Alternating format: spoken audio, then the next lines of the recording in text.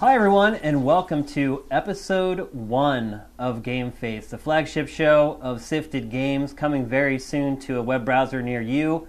I'm Shane Satterfield. And I'm your worst nightmare.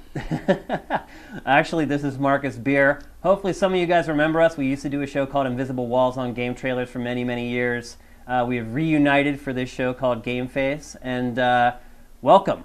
I'm looking for a fuck to give because I am out when it comes to Nintendo. And look, You've been this way forever, though. no, You always. just don't. I remember Invisible Walls episodes like the first 16-bit console 5 years ago when I'd look over during a Nintendo topic and you'd be checking your phone for messages. It was, Even if it's higher horsepower, you know, if you're doing a huge open world game, you can do so much more. See, here's the thing about that. The Wii had the same architecture, basically, as the GameCube, and the same power. A little more juice, but not much. But you had to work motion controls into everything. Yeah, which I actually loved. I was glad I ended up playing the Wii version of that game. But here, you know, is this also a harbinger of what we're going to see with the NX? Is the NX going to be similar to power to the Wii U the way the Wii was to the GameCube? And also, you know, the most prized demographic in the world, those 18 to 34? 18 to 34. Yeah. Which I'm about to be leaving, thank God. You know? Then no one will care about you anymore. stop fucking around. Stop giving the kids access to these games. Oh, but he's so precocious. Precocious is a fancy word for your child being a little cunt. Stop putting your child into an online environment that they're not mentally equipped to handle. I mean, it's a shame that it's got to the place where Nintendo's relying on little inarticulate toys to turn a profit. Physical DLC. Yeah, I mean, that's really what it is. It's just, instead of a code, you've got a little piece of plastic that holds your DLC on it, which... But if you want to play the DLC and you can't find the plastic in your shit out of luck. Yeah, you can't punch a code in and make it work. So, yeah, I think anybody who discounts Oculus is in for a rude awakening. I think that Morpheus will be interesting. I really have no clue what the HoloLens is. I really don't. It looks like Google Glass after taking some ecstasy. I don't understand it enough yet. So the second topic today is Nintendo. This headline, man, is so great. What the fuck? What the fuck? Especially when you made the decision that Nintendo made, where they're like, we're not having a show anymore. Yeah. And that's still... and you know what? I feel like that's a cop-out. I feel like that's like the guy who takes his ball and goes home because he lost. How's it going, Sifters? Happy Tuesday to you. It is GameFace episode 19, and I am here with the permanent co-host of GameFace, Matt Kyle. Hello. Yeah, here we are for a special Monday edition of GameFace. Matt Kyle to my right. He is a busy, busy man these days. He is flying all over the world, all over the place. We had this little buffer period. You just came back from like Sweden, where you had meatballs aplenty, I'm assuming. Oh, yeah, that's all there was. That's all meatballs and pickled herring. That's all you can buy is meatballs, that's it. The last gen versions for Xbox 360 and PlayStation 3 will not come with the campaign. Wow. That's interesting. That is insane, by the way. Does it cost any less? Yes, it is $10 off. So Oh, basically, wow. they've now put a monetary figure on their campaign. The campaigns are $10. They're worth Interesting. $10. Think about all the time and effort they put into the campaign, and they've ultimately decided it was worth $10. A lot of people are evaluating this game based upon what they expected the game to be, not what they just actually sat down and played. And like one of the editorial policies that I've always had is, whether at GT or wherever, is that if you preview a game, you can't review the game because it creates expectations about the game. And when you review a game, you should go into it without any expectations and just review the game for what it is. And he's like, I like boobs. And like everyone, even the people I know that like don't want to play sexualized female characters in games, like I respect that. Yeah. They're like, yeah, like it's like I like boobs. I want my game to have huge boobs in it. That's what I'm here for. And it's just like, yeah, all right, you do you. Thumbs up. You know. That was only for the people on the stream who You're are gonna fix that. Huh? Oh, it'll be fixed. Yeah. So only the people who are on the stream will ever know how the first attempt at our new format went. The dude walks over, looks in the hole, and the firework goes off, and it flies up and hits him in the head. He turns and looks at us, and his scalp is pulled all the way to the top of his head. I mean, I haven't played a Battlefield campaign since Modern Warfare 3, but Call of Duty campaign. yeah. Battlefield.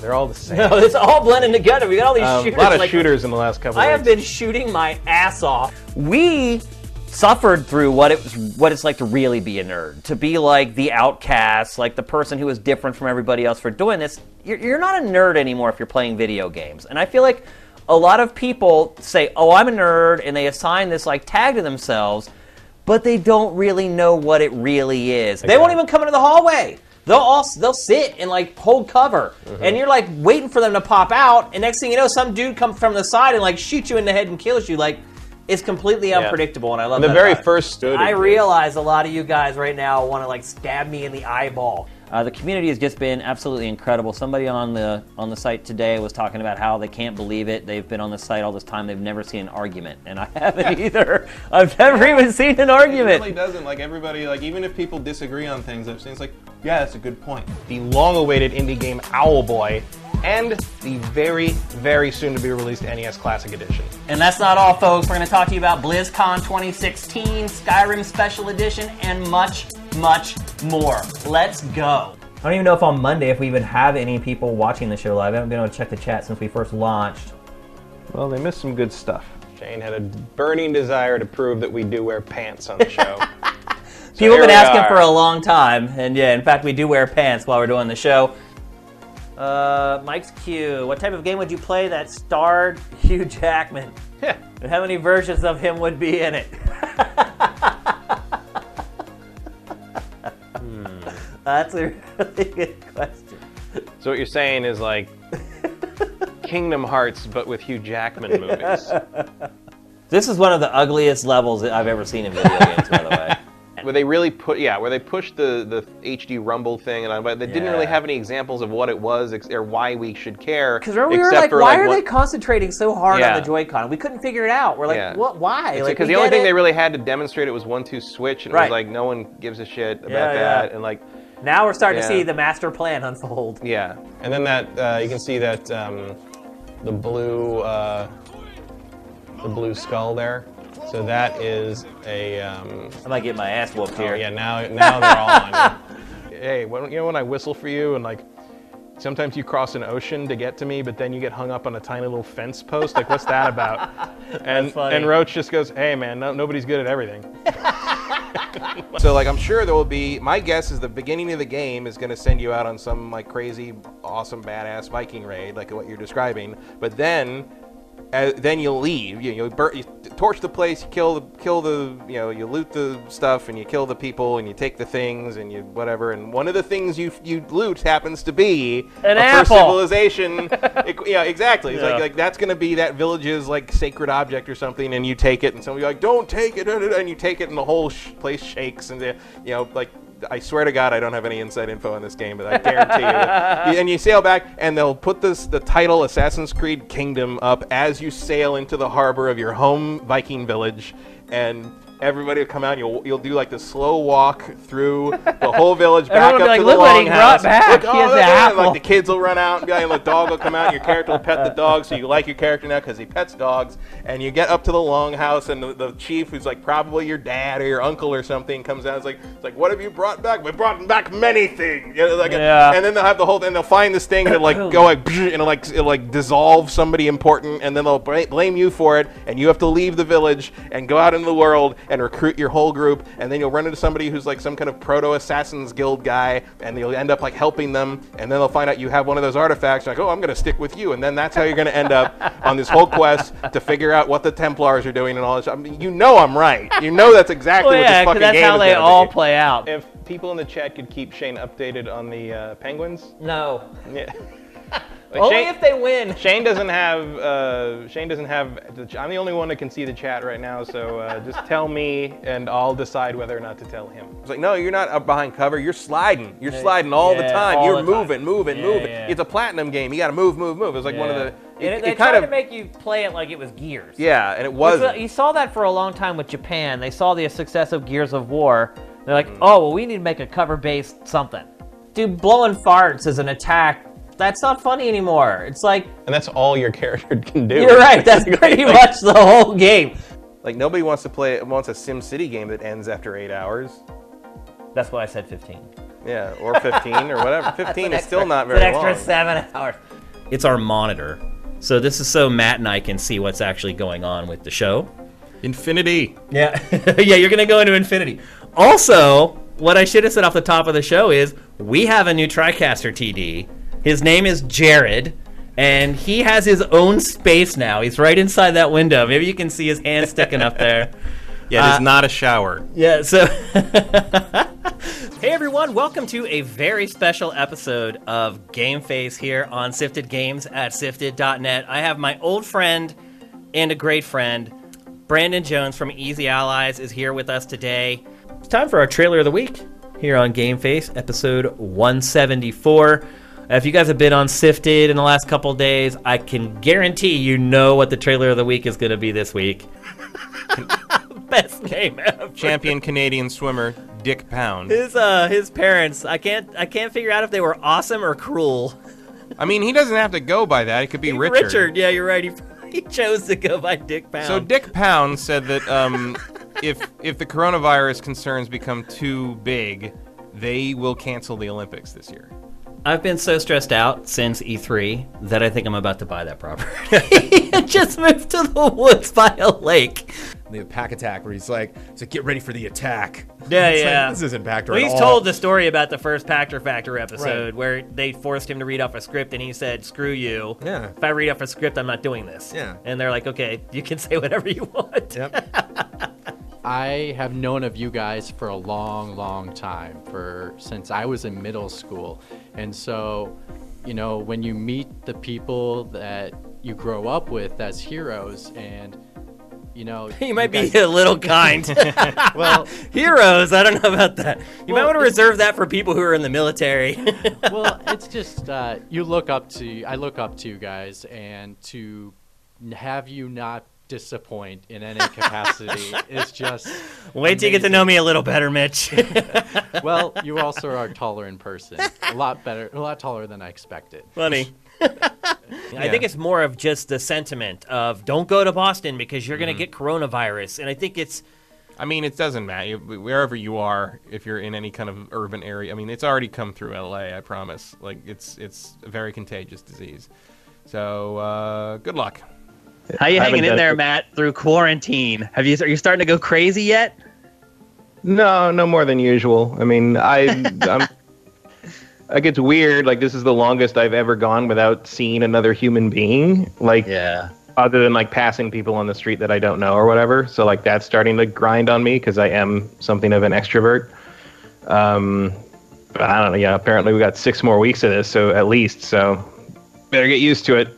What's it like being in there by yourself for this show? It's weird being here for me anyway. It's weird. I'll admit, I'm not hearing voices to my left, and it's a little strange, but we're going to make it. I mean, it's been, since we sheltered in place, we kind of been in the studio on our own a lot more often, and it's kind of been getting used to, but doing the show like this is really strange. How good is that game going to look on PS5, my friends? Yeah, that's why I'm pretty sure I will. Wow.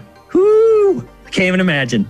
People are calling it like the Switch Pro. People are calling it like, what's the other one? The Super Nintendo Switch? Which of those two do you like better, Matt? Neither. Neither? That's snowshoeranchmt.com. Man, I was so relaxed. I just wanted to pull out my Switch and, play some Paper Mario while I was listening to that because it was just so relaxing. So, Not at all a canned segue into our first topic of episode 221, which is Paper Mario, the Origami King. Talk about video games for 3 hours in the middle of this. This is not easy. It's not easy. I totally get I it. can't wait till we get to talking about the game that's about a horrible authoritarian regime taking over a small country that you then fight against in a guerrilla style. Oh, man. Also alongside us today, we have Jared, who is at the mothership handling TriCasting duties. What's going on, Jared? How are you, man? I'm doing okay. How are you doing there? If you always have a helmet on and you are never to take that helmet off ever, why do you have the mustache? I don't know. Because that's uncomfortable. Because no one will ever see it. Right. Yeah. No one will ever see it. It's just for you. Hey everyone, welcome to GameFace, episode 290 on Sifted Games at Sifted.net. And not only that, welcome to the final episode from this studio. You will not see the outdoors anymore when you watch GameFace. But I think we all agree that it's probably still going to make it this year, regardless of the weird messaging that Cory Barlog put out there on 420. All right, let's move on. Maybe that's where the messaging was. That might have been the problem. We're working so hard. Not today. We were. But we were. We will be. It's not ready. That's hilarious. GameFace is up. GameFace is up. GameFace is up. Is up. And Out. Out. Out. Out.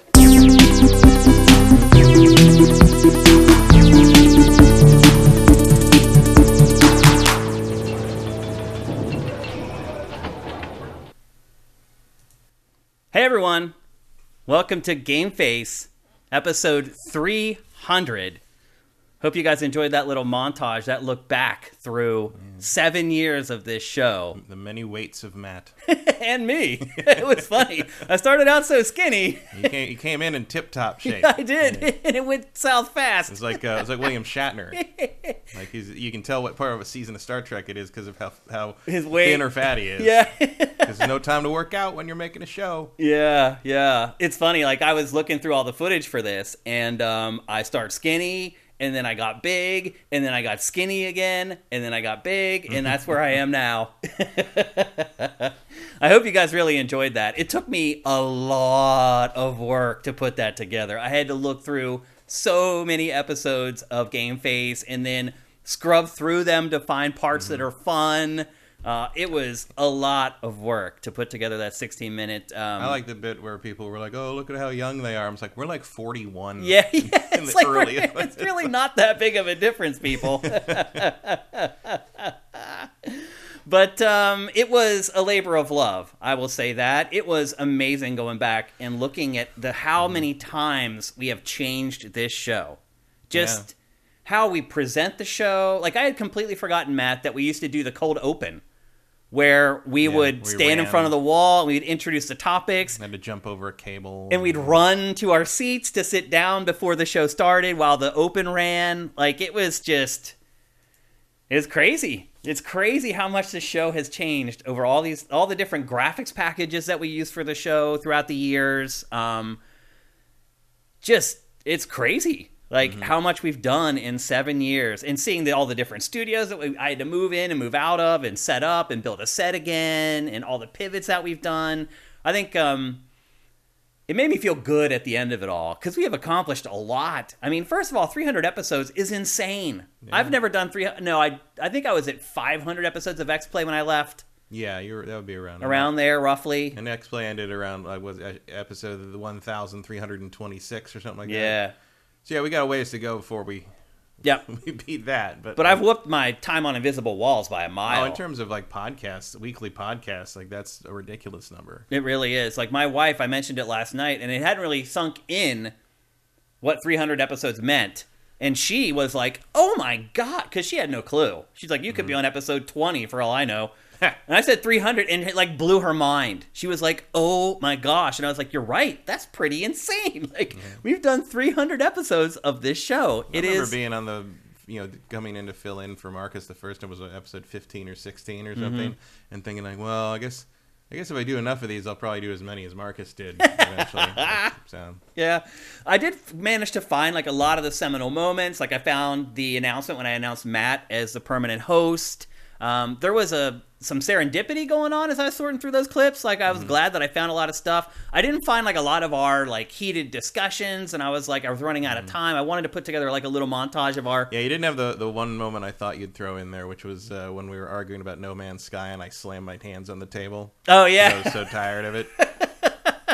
I wanted to put together a montage of that stuff, but I couldn't find key words to search for on the episodes to try to find those, and it was just taking too much time already. So, but it's just crazy to think about. So we don't really think about those much. After they're over, they're just out of my mind, and I don't like stick a pin in them, so to speak, like I do some of like the real seminal moments from the show.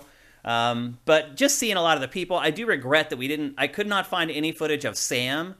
Sam was our TriCaster TD for a really long time, and I really wish I could have got him in there, but I think we only showed him on camera like twice, maybe. Yeah, a couple. He didn't want to be on camera. He didn't want to be. At the end of E3, I know was one of them, and another one I think was like the last episode before we went to like break over the holidays. I think there was a camera in there for a time. On the was he ever in the shower? No, he left when we were still doing it here. Yeah. Yep. Unfortunately. By the way, Sam is doing great. If any of you guys were wondering, he went to Boston and he has turned into like a production monster. He ended up getting a job with the Boston Red Sox, which is like a dream job for him. Yeah. And he ended up parlaying that. Like last time I talked to him, he's like, man, I have the best work and more work than I could ever manage. He's like, I came out here with a resume from LA, and he's like, everybody just lined up to hire me. That is true. Yep. That is true. The Minnesota Film Festival, which in the end Brian went to and I didn't. But the director, and he's from there, but he said it's a lot of local stuff. It was a lot of like local Minneapolis, but he said that because he was from LA or had come from LA, like he was the belle of the ball. He was sort of a big deal. Just because, you know, he had also come all the way out there. Yeah, from LA. Yeah, and he's from Minneapolis, so it was a homecoming thing for him. But like, like being from there matters when you're looking at like resumes and stuff. Like, you know, someone who, you know, especially local TV or local production stuff is going to see someone who worked professionally in LA. It's like, oh, sure, come on in. So that's good. Like when he left, I was worried that like, will there be any production jobs? Will there be any, you know, because sometimes like that stuff just dries up. And there's nothing you can do about it. Certainly that happened in San Francisco. Yeah. Well, also, you know, he's fought out in Boston. He's fought through COVID and he stayed employed. So if you guys are wondering, he's doing great, which is great news. That's what we all want to hear. Anyone who works with us, we hope that they go on to do amazing things.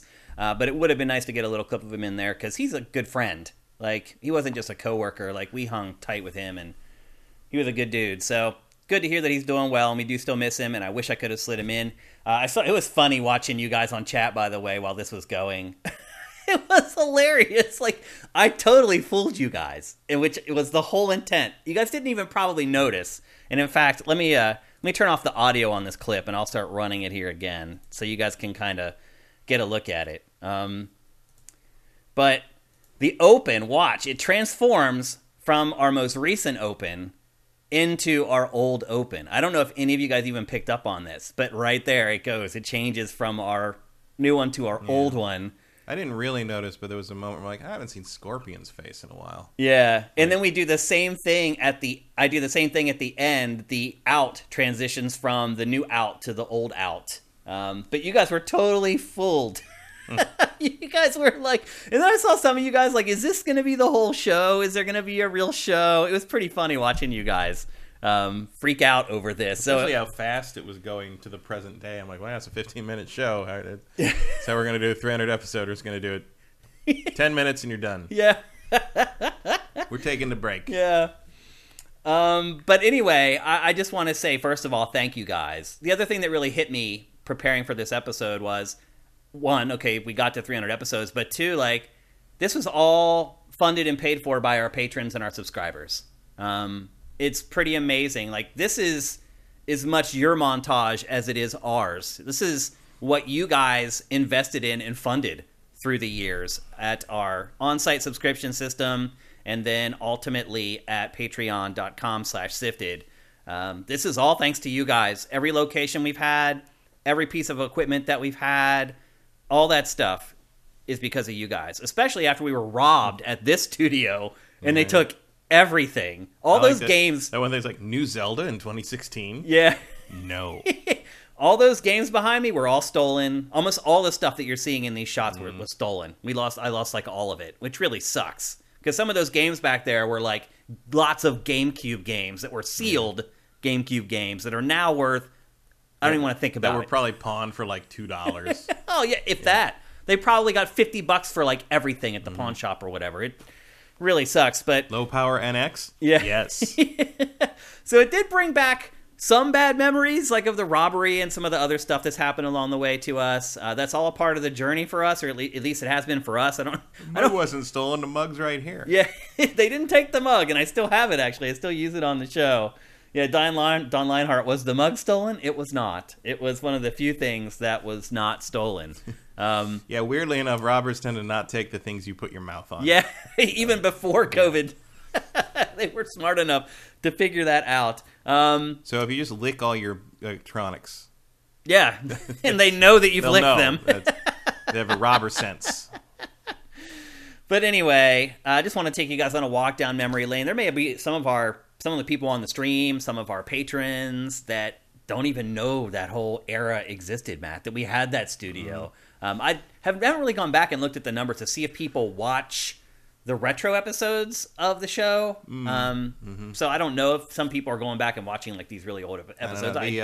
I doubt it. Certainly the Patreon lists were a lot of familiar faces. Yeah. So yeah, most of the people have seen them anyway, I would think, from back in the day. Yeah. Yeah, because I'll be honest, like, that Patreon list hasn't changed all that much in all this time. Sadly, it hasn't really... What is Ryan Stevens doing these days? Ryan Stevens is working for... It's a website called, like, Fanbyte or something. That's right. Yeah. I can't really figure out, like, they're a gaming website, but, like, they're never... You never hear anything from them, but they're owned by Tencent. Mm-hmm. And so they're fine. Yeah. Exactly. Like a friend of mine worked with Ryan on this like weird award thing that they did. And my buddy is like, that's what he does. He's a booker basically, and he books people for red carpets and stuff. And Ryan brought him in to help him with that stuff. But otherwise, like, you don't hear much about what Ryan's doing. But he is still employed. He's still working in the games industry. He's still covering games.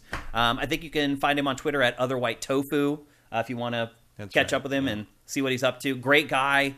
It was awesome to see all the old GT people who came on the show very early and like supported us, which was awesome. And it was at his birthday party that you mentioned Sifted to me the first time. Yeah, that's right. Yep. So, wow. What a trip it's been. That's really the best way to describe it. Imran Khan is their main reporter, is what Vincent's saying. I had no idea. Yeah, I see this. It doesn't register with me that it's Fanbyte. Yeah, I had no idea that he was working there. Yeah, that's crazy. Yeah, I remember that now that Vincent says that. Yeah, but you don't see much from him really. Well, how do you feel, Matt, looking through all that old footage of the show? It's a long time. Doesn't feel like it, but it really feels like that. Yeah, 7 years. Mm-hmm. A lot of things happened. A lot of things have happened. The world changed. There's just so much. Just personally for me, with my dad and my sister, with that horrible accident that happened, getting robbed, and losing everything at our very first studio. How long have we even been around when that happened? Like 5 months or 6 months, maybe? It wasn't too long. Yeah. Yeah. It was like, they moved quick. They got in there real fast. As soon as we got all that equipment in there, I don't know if that was an inside job. If somebody was like, "Hey, there's this office that has a bunch of stuff in it at my building. You might want to." Car stolen. What E3 did your car get stolen? That was E3. Was that 2019? I think it was the last one. Might have been. Or 2018, one of the others. 18 or 19. Yeah. That's right. My car was stolen. COVID. Mm-hmm. It's crazy. All the stuff that's just happened in the last 7 years. It's hard to believe it's been 7 years. Like, Yeah. It's crazy. 2015 was another world. It was. It really was another world. Yeah. Like this show started right before Age of Ultron came out. If we want to put it in Marvel terms. Yeah. Think about that. That is crazy to think about. Mm-hmm. Like Force Awakens hadn't even come out yet. Yeah. Like the entire landscape of pop culture media as we know it had not happened. Yeah. It's all changed since then. Yep. Yeah. But again, I was at the Magic Castle on Friday night, and the main magician guy made jokes about vibranium, Wakanda, and Doctor Strange casting spells, and I'm like, 5-6 years ago, no one would have understood any of this. Yeah, like it's amazing how fast that has all turned over. Yep. So we do have some more special stuff for you guys for episode 300. Next, we're gonna have an interview with Marcus Beer. As you guys know, Marcus was the original co-host for GameFace. He lasted 15 episodes, I think it was, something like that. Yeah. Before he bailed. And obviously he was my co-host on Invisible Walls for years and years. And you probably know that he's been going through some tough health issues. 2 tough health issues. He had a massive heart attack like 4 or 5 years ago and was in a coma for a long time. And he survived that. And just as he had bounced back from that, he found out that he had cancer. And so I wanted to catch up with him, see how he's doing. I'm sure you guys are interested in him in what he's doing as well and how he is. It's an emotional interview. At least it was for me. I think it was for him too. The cut down that you're going to watch is like 30 minutes. The full interview is well over an hour. And I am going to publish that for you guys post haste after this show airs. But I wanted to cut it down for this show so it wasn't too long. And you may say that's still long as it is. But I think once you start watching it, you'll understand why it's the length that it is. And when we come back from that, we have another surprise for you guys that I think is going to work, but we're kind of on edge about it right now. We're kind of flying by the seat of our pants doing this. This show is kind of intense from a production perspective. But as usual, we're doing the best that we can here on GameFace. So up next, we have an interview with Marcus Beer, a wide-ranging interview that covers pretty much everything. And I think he talks about some things maybe some of you guys were waiting to hear from him on. I think it's a really good interview, and I hope you enjoy it. Let's check it out. Hey, everyone. Look who I have with me. It's the one, the only Marcus Beer, a.k.a. Annoyed Gamer, a.k.a. Grumpy McGrump, which was the first name. And there is the Annoyed Gamer. Yeah. Is that actually from Game Trailers? From like the set that I robbed it on my last day. Did you take it or did someone offer it to you? Actually, Rohan gave it to me. That's cool. Yeah. Anyway, it is Marcus Beer, one of my great friends from the industry. We have a history that goes back now, man, almost 2 decades, it seems like, maybe longer. Probably. Because before you ever were on Invisible Walls and working with us at Game Trailers, you were a PR person who I worked with as a journalist for many years before that. Yeah. So we've known each other for a really long time. It's pretty crazy to think back to all the things that we've done together across the years. We old, man. We are kind of old. Yeah. Oh, yeah, I'm 51 now. Yeah. It's pretty amazing that we've stayed friends all this time and through all these different phases of both of our lives. But most importantly, this is GameFace episode 300. And you were the OG co-host of GameFace way back in, Marcus, this is the crazy part to think about, way back in 2015. I realize that has been 7 years since we did GameFace together. There's so much that's happened since. It's insane. I mean, good grief. Are you like me, Marcus? And does it feel like the older you get, the faster time goes? Or do you feel different about that? Because to me, it just feels like time just whips by. Like I can't even fathom that it was 7 years ago that we launched GameFace. That's mind-boggling to me. Honestly, I'm at the stage where we're not really sure I have a concept of time anymore. Oh, really? Because it's really surreal, where you want to try and appreciate every moment, but you can't. And for reasons we'll go into shortly. I mean, sometimes I can't remember things. But yeah, I mean, yes. Is it May already? Absolutely. Is it only yesterday I was getting off a plane at Raleigh-Durham International Airport in 1999 to move to this country? Actually does seem a long time ago. Christ, yeah. It's funny. I mean, yes, when you're doing something you enjoy, I suppose it does fly by. Mm-hmm. I mean, we've had some good experiences where stuff just went in a blink of an eye, but I think now I'm certainly more appreciative of it. And I'm more selective on how I spend my time. Yeah. So yeah, but I mean, it's fantastic that everything you've been through over the last 7 years, you're still going strong. I mean, you went out on your own, you built Sifted out of nothing.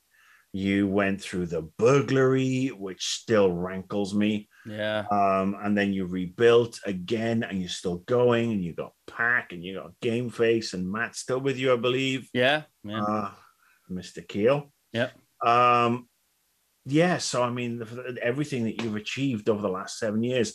I mean, and let's face it, you're a one-man band most of the time. It is. Yeah. People don't realize that about Sifted. People, they're always like, hey, why don't you do this? Hey, why don't you do that? Why aren't you doing this? Why aren't you doing that? They don't realize that I do everything.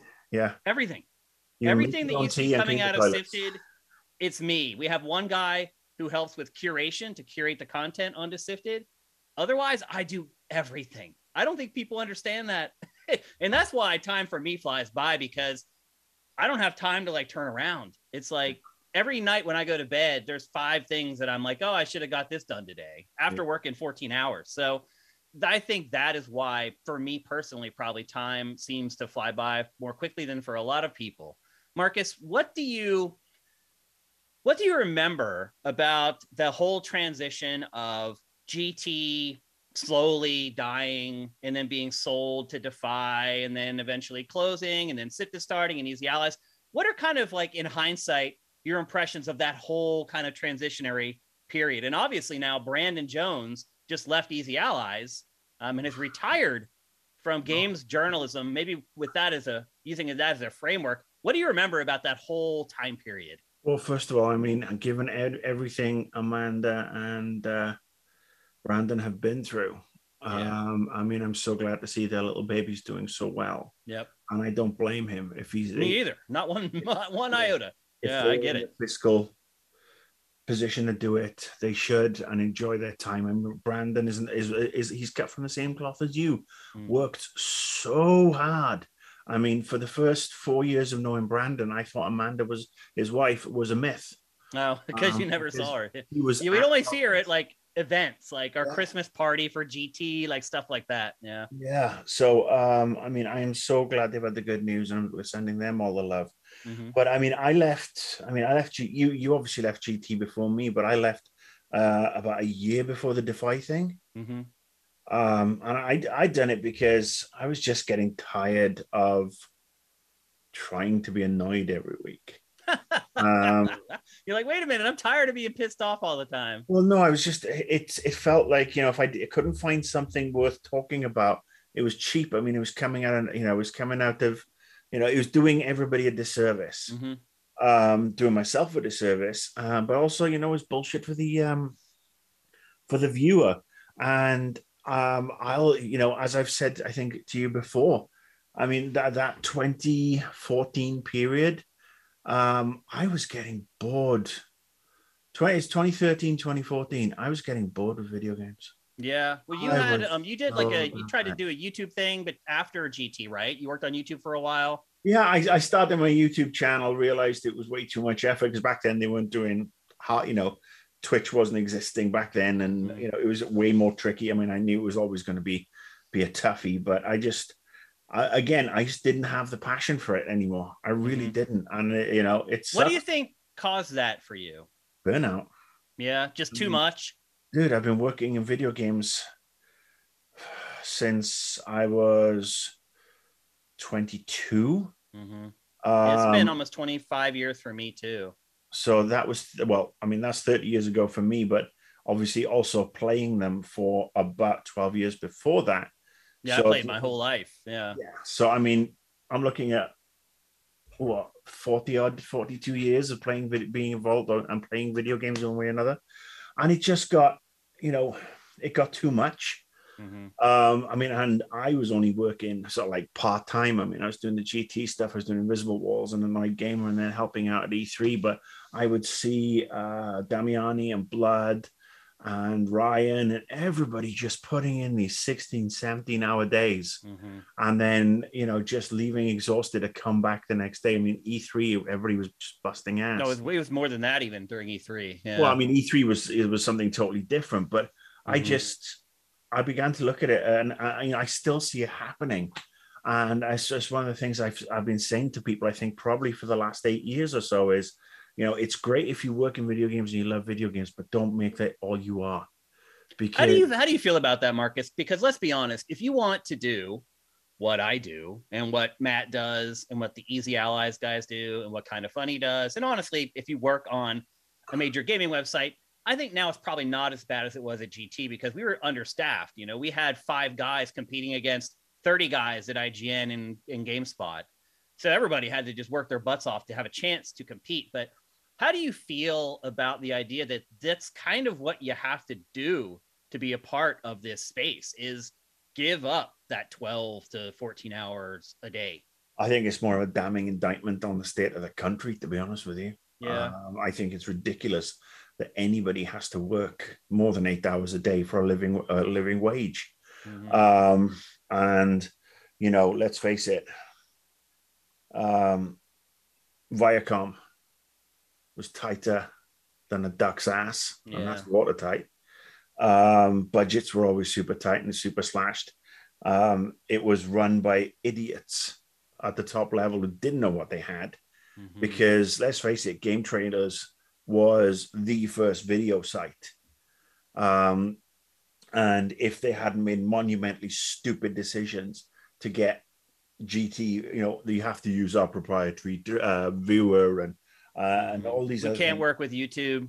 Yeah, that was the big one. That's really what killed Game Trailers. I mean, it just goes to show how short-sighted Viacom was as a company, and MTV. Well, Marcus, I don't know if you remember or not, but like the last 5 years I was there, I was also running Spike.com. Yeah, and it was. Most people were like, "Oh, was the website for the TV network," but it wasn't. It was actually a men's blog that I started from scratch, and Spike.com went from like nothing to like 5 million uniques in like 4 months. We were writing lots of top 10 listicles and stuff like that. And they were also very short-sighted there, because the people who worked on the TV side of Spike would get upset because we would write articles that would do double the views of their latest episode of Cole or whatever show that they were running at the time. And we go into these meetings and they're like, wait a minute, why is the top 10 like beautiful actresses getting 5 million views and our full episode of this show that we run on air only got 20,000 views? And they cut the blog, and instead of saying, look, we have something here, and like at least like saying, okay, let's spin this off and let it live and grow, they just killed it. It literally could have been the first BuzzFeed that they could have sold or done whatever they wanted with for hundreds of millions of dollars. But to your point about being short-sighted, and I think people who work in corporate America are probably sitting there right now nodding their head saying, that happened where I work, where someone up above me made some crazy decision that made no sense whatsoever and ended up affecting all these people that I really care about. So yeah, it comes back to this. I mean, you look at it and find it ironic now that there's Paramount Plus that is, Viacom owned, and is screaming for content. Could you imagine a Game Trailer centric channel on Paramount Plus? Or how much Game Trailers could buoy Paramount Plus? Because Paramount Plus is, by the way, its biggest content is games related. It's the Halo TV show, which is awful. It is awful. Actually, I'd say Master Chief had sex this week, by the way. I would say its biggest content is actually the Star Trek stuff, because Discovery and Picard are. That Halo is getting all the press. They think it's driving their subs, but it's ironic that they had this huge gaming property that they didn't think was worth anything, and now gaming is floating the boat for their streamings. You're right. You're totally right. I don't think they even have a clue what Halo is still. I think they just, anybody who's watched the show would be kind of like, what the fuck? And then obviously, when Sifty came along, I was sort of like half in, half out.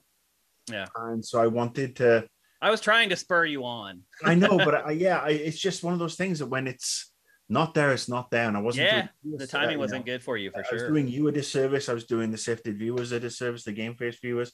And I just didn't want to. I mean, it came to head at that E3. I'm like, I'd rather come to E3 and not see a game, just see people I like. That's all I wanted to do, was see people I liked. And it took a while to get back to that, a very long while. I mean, to be honest with you, that didn't come back until... Seems like a couple years ago when you started doing your streams, right? On Twitch? Well, the stream I started about just over 14 months ago, January of last year. Things were going so well, and then my heart decided to go, here you go, pull the rug out of under everything. Yeah. And that's, that put paid to that, and that just took me out of the equation. But going back to that start with Sifted, I mean, I've always been so proud of what you've done. I mean, you built something out of nothing. You've kept it going. You dealt with evolving landscapes. I'm sure it's not easy. No, it's it's the furthest thing from easy. Well, yeah, I mean, I'm sure now, because there's also the PR people who came up with us are all off, retired, married, kids, whatever they're doing. or up at a high level. And, that means that they've got new people in who are not bad people, but they don't give a shit about the yous and me's of this world. Yeah, they don't know who I am. Yeah. Because they're literally 20 some years old. I started in this industry before they were born.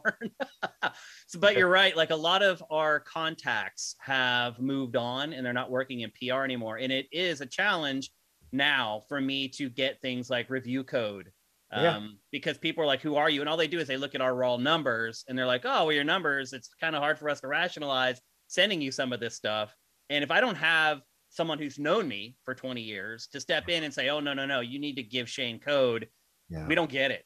Yeah. They'll just look at the data and be like, sorry, because think about it, Marcus, there are thousands and thousands of YouTube channels that have 200, 300,000 subscribers, and their content to me is really vapid and stupid. But if you're a PR person and you're like, wait a minute, we have this sifted thing and this guy is telling me he's been in the industry for a really long time and that maybe I should know who he is, but I don't.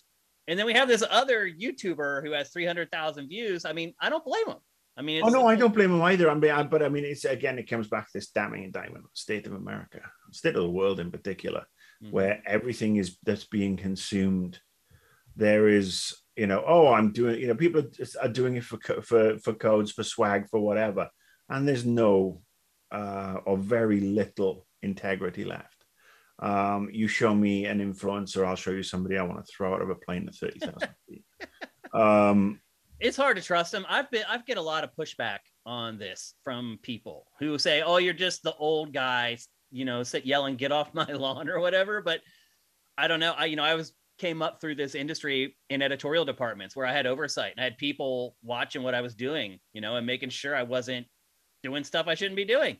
And we are the old guys. We admit that, and it is great that there's more diversity. For example, that is fantastic. That is one of the things that the barriers have come down on, and you'll see a lot more diverse streams from people you wouldn't necessarily have seen before, and that is fantastic.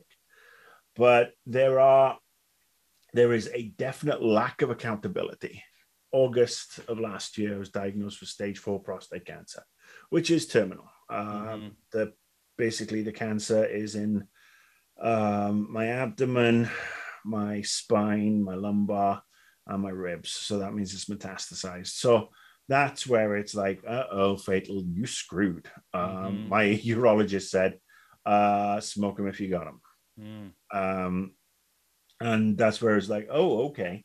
And luckily, I got referred by a former business partner of Shauna's to a guy, Dr. David Agus, over on the west side, very near you, near the old G4 offices, actually. No, wow. And yeah, I got referred to him, and he is like one of the world's best oncologists. I mean, he got 200 million from Larry Ellison, the founder of Oracle, to build his own clinic. That is an advantage of living in Los Angeles or a major city, is that you do have access generally to the best medical care. Yeah, and I went in and he was like, all right, so this is where you're going. Because initially they said to me I had 3 to 6 months. Wow. And that is, I mean, considering I'd died technically with a heart attack and I've been in a coma for a week. And just like a year and a half earlier. But that hadn't, that was 2017. Yeah. So it was 3 or 4 years earlier. Yeah. But I hadn't, but that didn't happen to me in my head because I was in a coma. I was out. I don't remember. I was dead for, X amount of time. So, I mean, that happened to somebody else. But then to have somebody say, by the way, it's August now, and you may not make it at Christmas. That's a mind fuck. I can't even imagine. So they did all the tests. They got me on these. It's like you'll do X, Y, and Z, and you will take it religiously. And these are the shots that you have to take. And one shot in your arm, one shot in your butt cheek, and 4 pills a day, which is going to shut off your testosterone supply. By December, my numbers had been down enough, and my bone strengthening treatment was working to such a degree that it was like, okay, we can talk about radiation. Because, so you generally don't get tested for prostate cancer until you're 50. Yeah. You should. They're saying now you're supposed to start at like 45 or whatever. I think they're changing. 45 is on the high end. 40 at the 40, 35 if you've got a history of cancer in your family. If you have a history of any cancer in your family, get tested. Yeah. Just to be careful. I mean, everyone's like, oh yeah, finger in the ass, blah blah blah. I mean, who cares? It's your life. Yeah. In January, I started the radiation. First of all, 2 blasts on my lumbar because I had a big tumor there that was encroaching on my spinal column. Mm-hmm. And then 5 days a week for 4 weeks. Oh my gosh! Targeted radiation on the prostate, and some people don't have any problem with it, and some people, it turns out, are a little sensitive to radiation. Funny how that works. The treatments have worked, or were working up, and I mean, we've discovered that my testosterone levels have started to creep back up, which is a bad thing, right? That's a red flag, yeah. And we knew it was going to happen at some point. We just didn't think it would happen this quick. And I only learned that actually last Friday. Wow. So, 3 days ago. So I've got to go in and get more tests done to see if we need to switch to a different medication. But your numbers now are low. So you said when you started, they were at 505. What are they at right now, Mark? 0.00. Actually, no, they can't even track it right now. Wow. That's amazing. Yeah, that is great. And that was in the last test 2 weeks ago. Yeah. So, but that's when they noticed also the testosterone spike. The question is, where do you draw the line? As far as like continuing to have treatment that lowers your quality of life versus enjoying your time and that sort of thing. I mean, my diet's moved to a mostly plant-based, which is as sexy and tasty as it sounds. And right now I'm in a place where I'm just going to keep on soldiering on. I'm in a much better place than a lot of other people. If I'd have had this at the stage 4, had it been diagnosed, say, in 2018, the drugs I'm on right now, the life-saving drugs, weren't even approved yet. They hadn't come through. Wow. So that's how lucky I am. So Gotcha. I'm going to keep on fighting until the day where it's like, you know what? It's time to just enjoy what's left. And the key, and I think my cardiologist and my oncologist have a running bet to see who can keep me alive the longest. Well, that's a good bet. That's a bet you want people to have. Yeah, exactly. Marcus, let's try to transition a little bit into games here. And I have a question I want to ask you that'll be a perfect segue from what we just talked about to just talking about games. And that is, how does having a life-threatening situation like the one that you've literally been living for the last 5 years now, between your heart and the cancer, how does that affect your interest or lack thereof in things like playing video games or watching films? Do they seem insignificant or vapid now? Or do you appreciate them more because you're like, man, I may not be able to play games or these games that who knows how long you're going to be able to play games, and are you trying to get them all in? Like, how does that all work for you?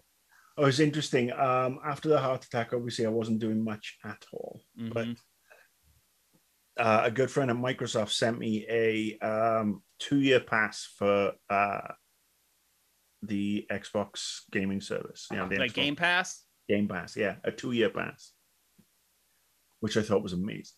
Yeah. And so I started playing, and exploring more games than I had before, and I started to get back into things because I didn't have anything else to do. I mean, I had my physiotherapy and I had, my other stuff, but when I came out of the hospital after the heart attack, I couldn't even lift a 5-pound bag of potatoes. Wow. And it was like that for the best part of 6 months. I mean, you saw me at E3 that year. Yeah. Yep. I mean, I'd lost weight, which is great. Oh, I thoroughly recommend the Coma diet. It's fantastic. But yeah, it's I started to get back into things and bought myself I was predominantly playing PS4 lots then because my Xbox One died. And then I bought myself a brand new PC, a beautiful Alienware that is just a nice desktop behemoth about 18 months ago. and I've been exploring so many games through Games Pass in particular, because they've got so much great stuff. And then at the Epic Game Service with their free games every week. But it's amazing. I can drop stuff into my library and catch up with it later, or it's let me have a look at some cool indie games. So yeah, that's how I started to get back into things. Started to enjoy it more. I mean, I've always been, an avid TV watcher, and we cut the cord about 6 years ago. But I mean, the game stuff started really, after the heart attack, I really wanted to get back in and started doing stuff and playing a lot. I started playing a lot more games. And I finally got my PS5 just before Christmas of this year. Congrats. Not an easy thing to do. Not an easy thing to do. And I mean, I only have a few games. Yeah. I mean, I've just... So to answer my question, it is actually your interest in games has shot up since you've been going through all this medical stuff. I mean, I've been picky. I mean, and so, yeah, I mean, that's gotten me into it. And I've been watching a lot more movies, whether they be sort of like classic movies from the 80s or the 90s or movies I've missed. I'm reading a lot more.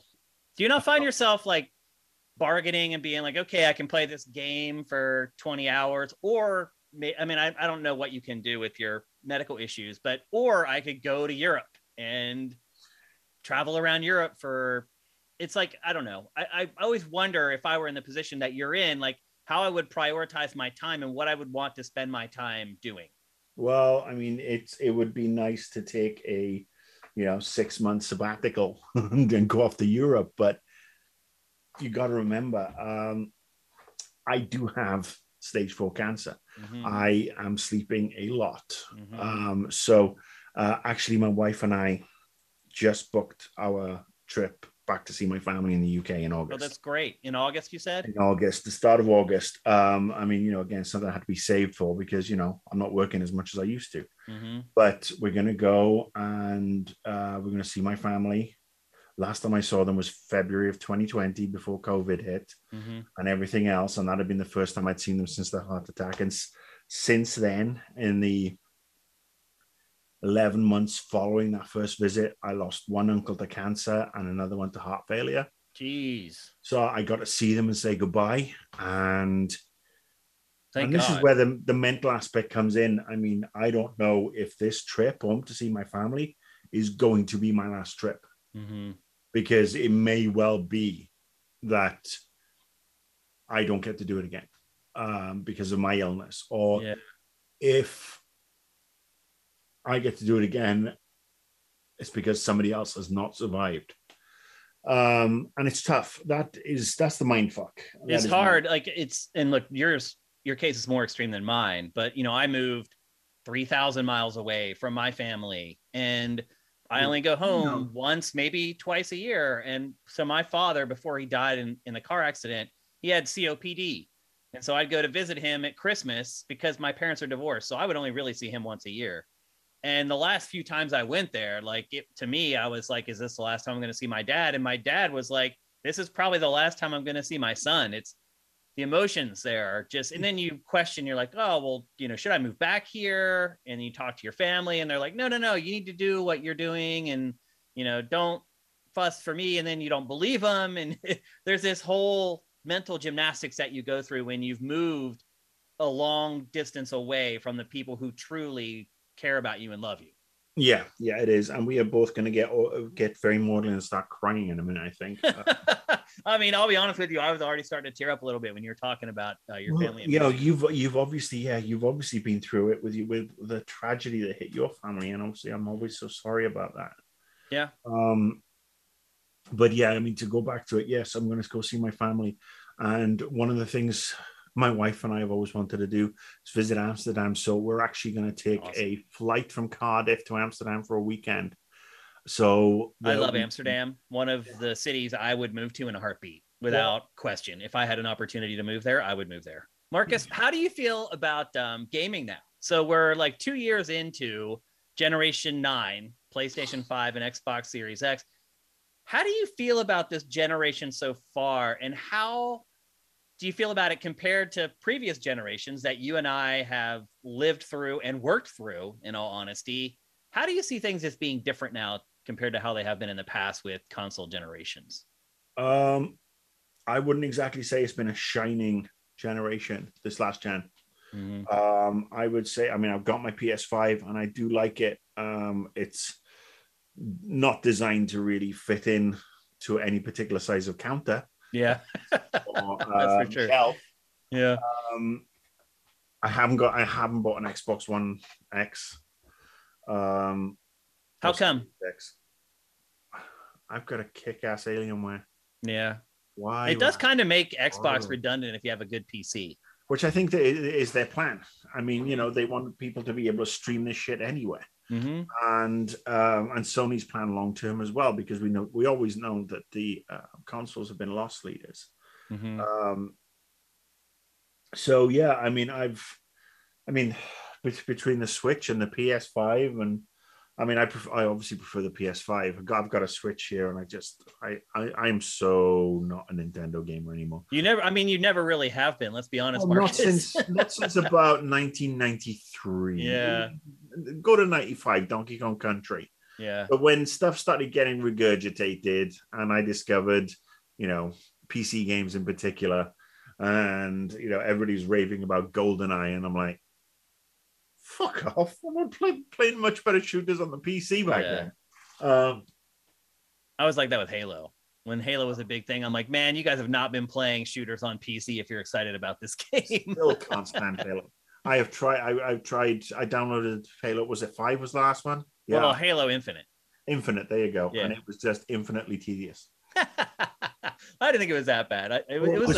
Dude, I started playing the campaign, so I won't play multiplayer anymore because I mean my reaction times aren't exactly what they used to be. I mean, you know, one I'm old, and two, I have look up cancer brain fog. Because that's I've actually about that. with regards to the meds. I mean, I get a little bit messy. I'm certainly better than I was, but yeah, I mean, I tried playing it and I thought the campaign was just kind of miserable.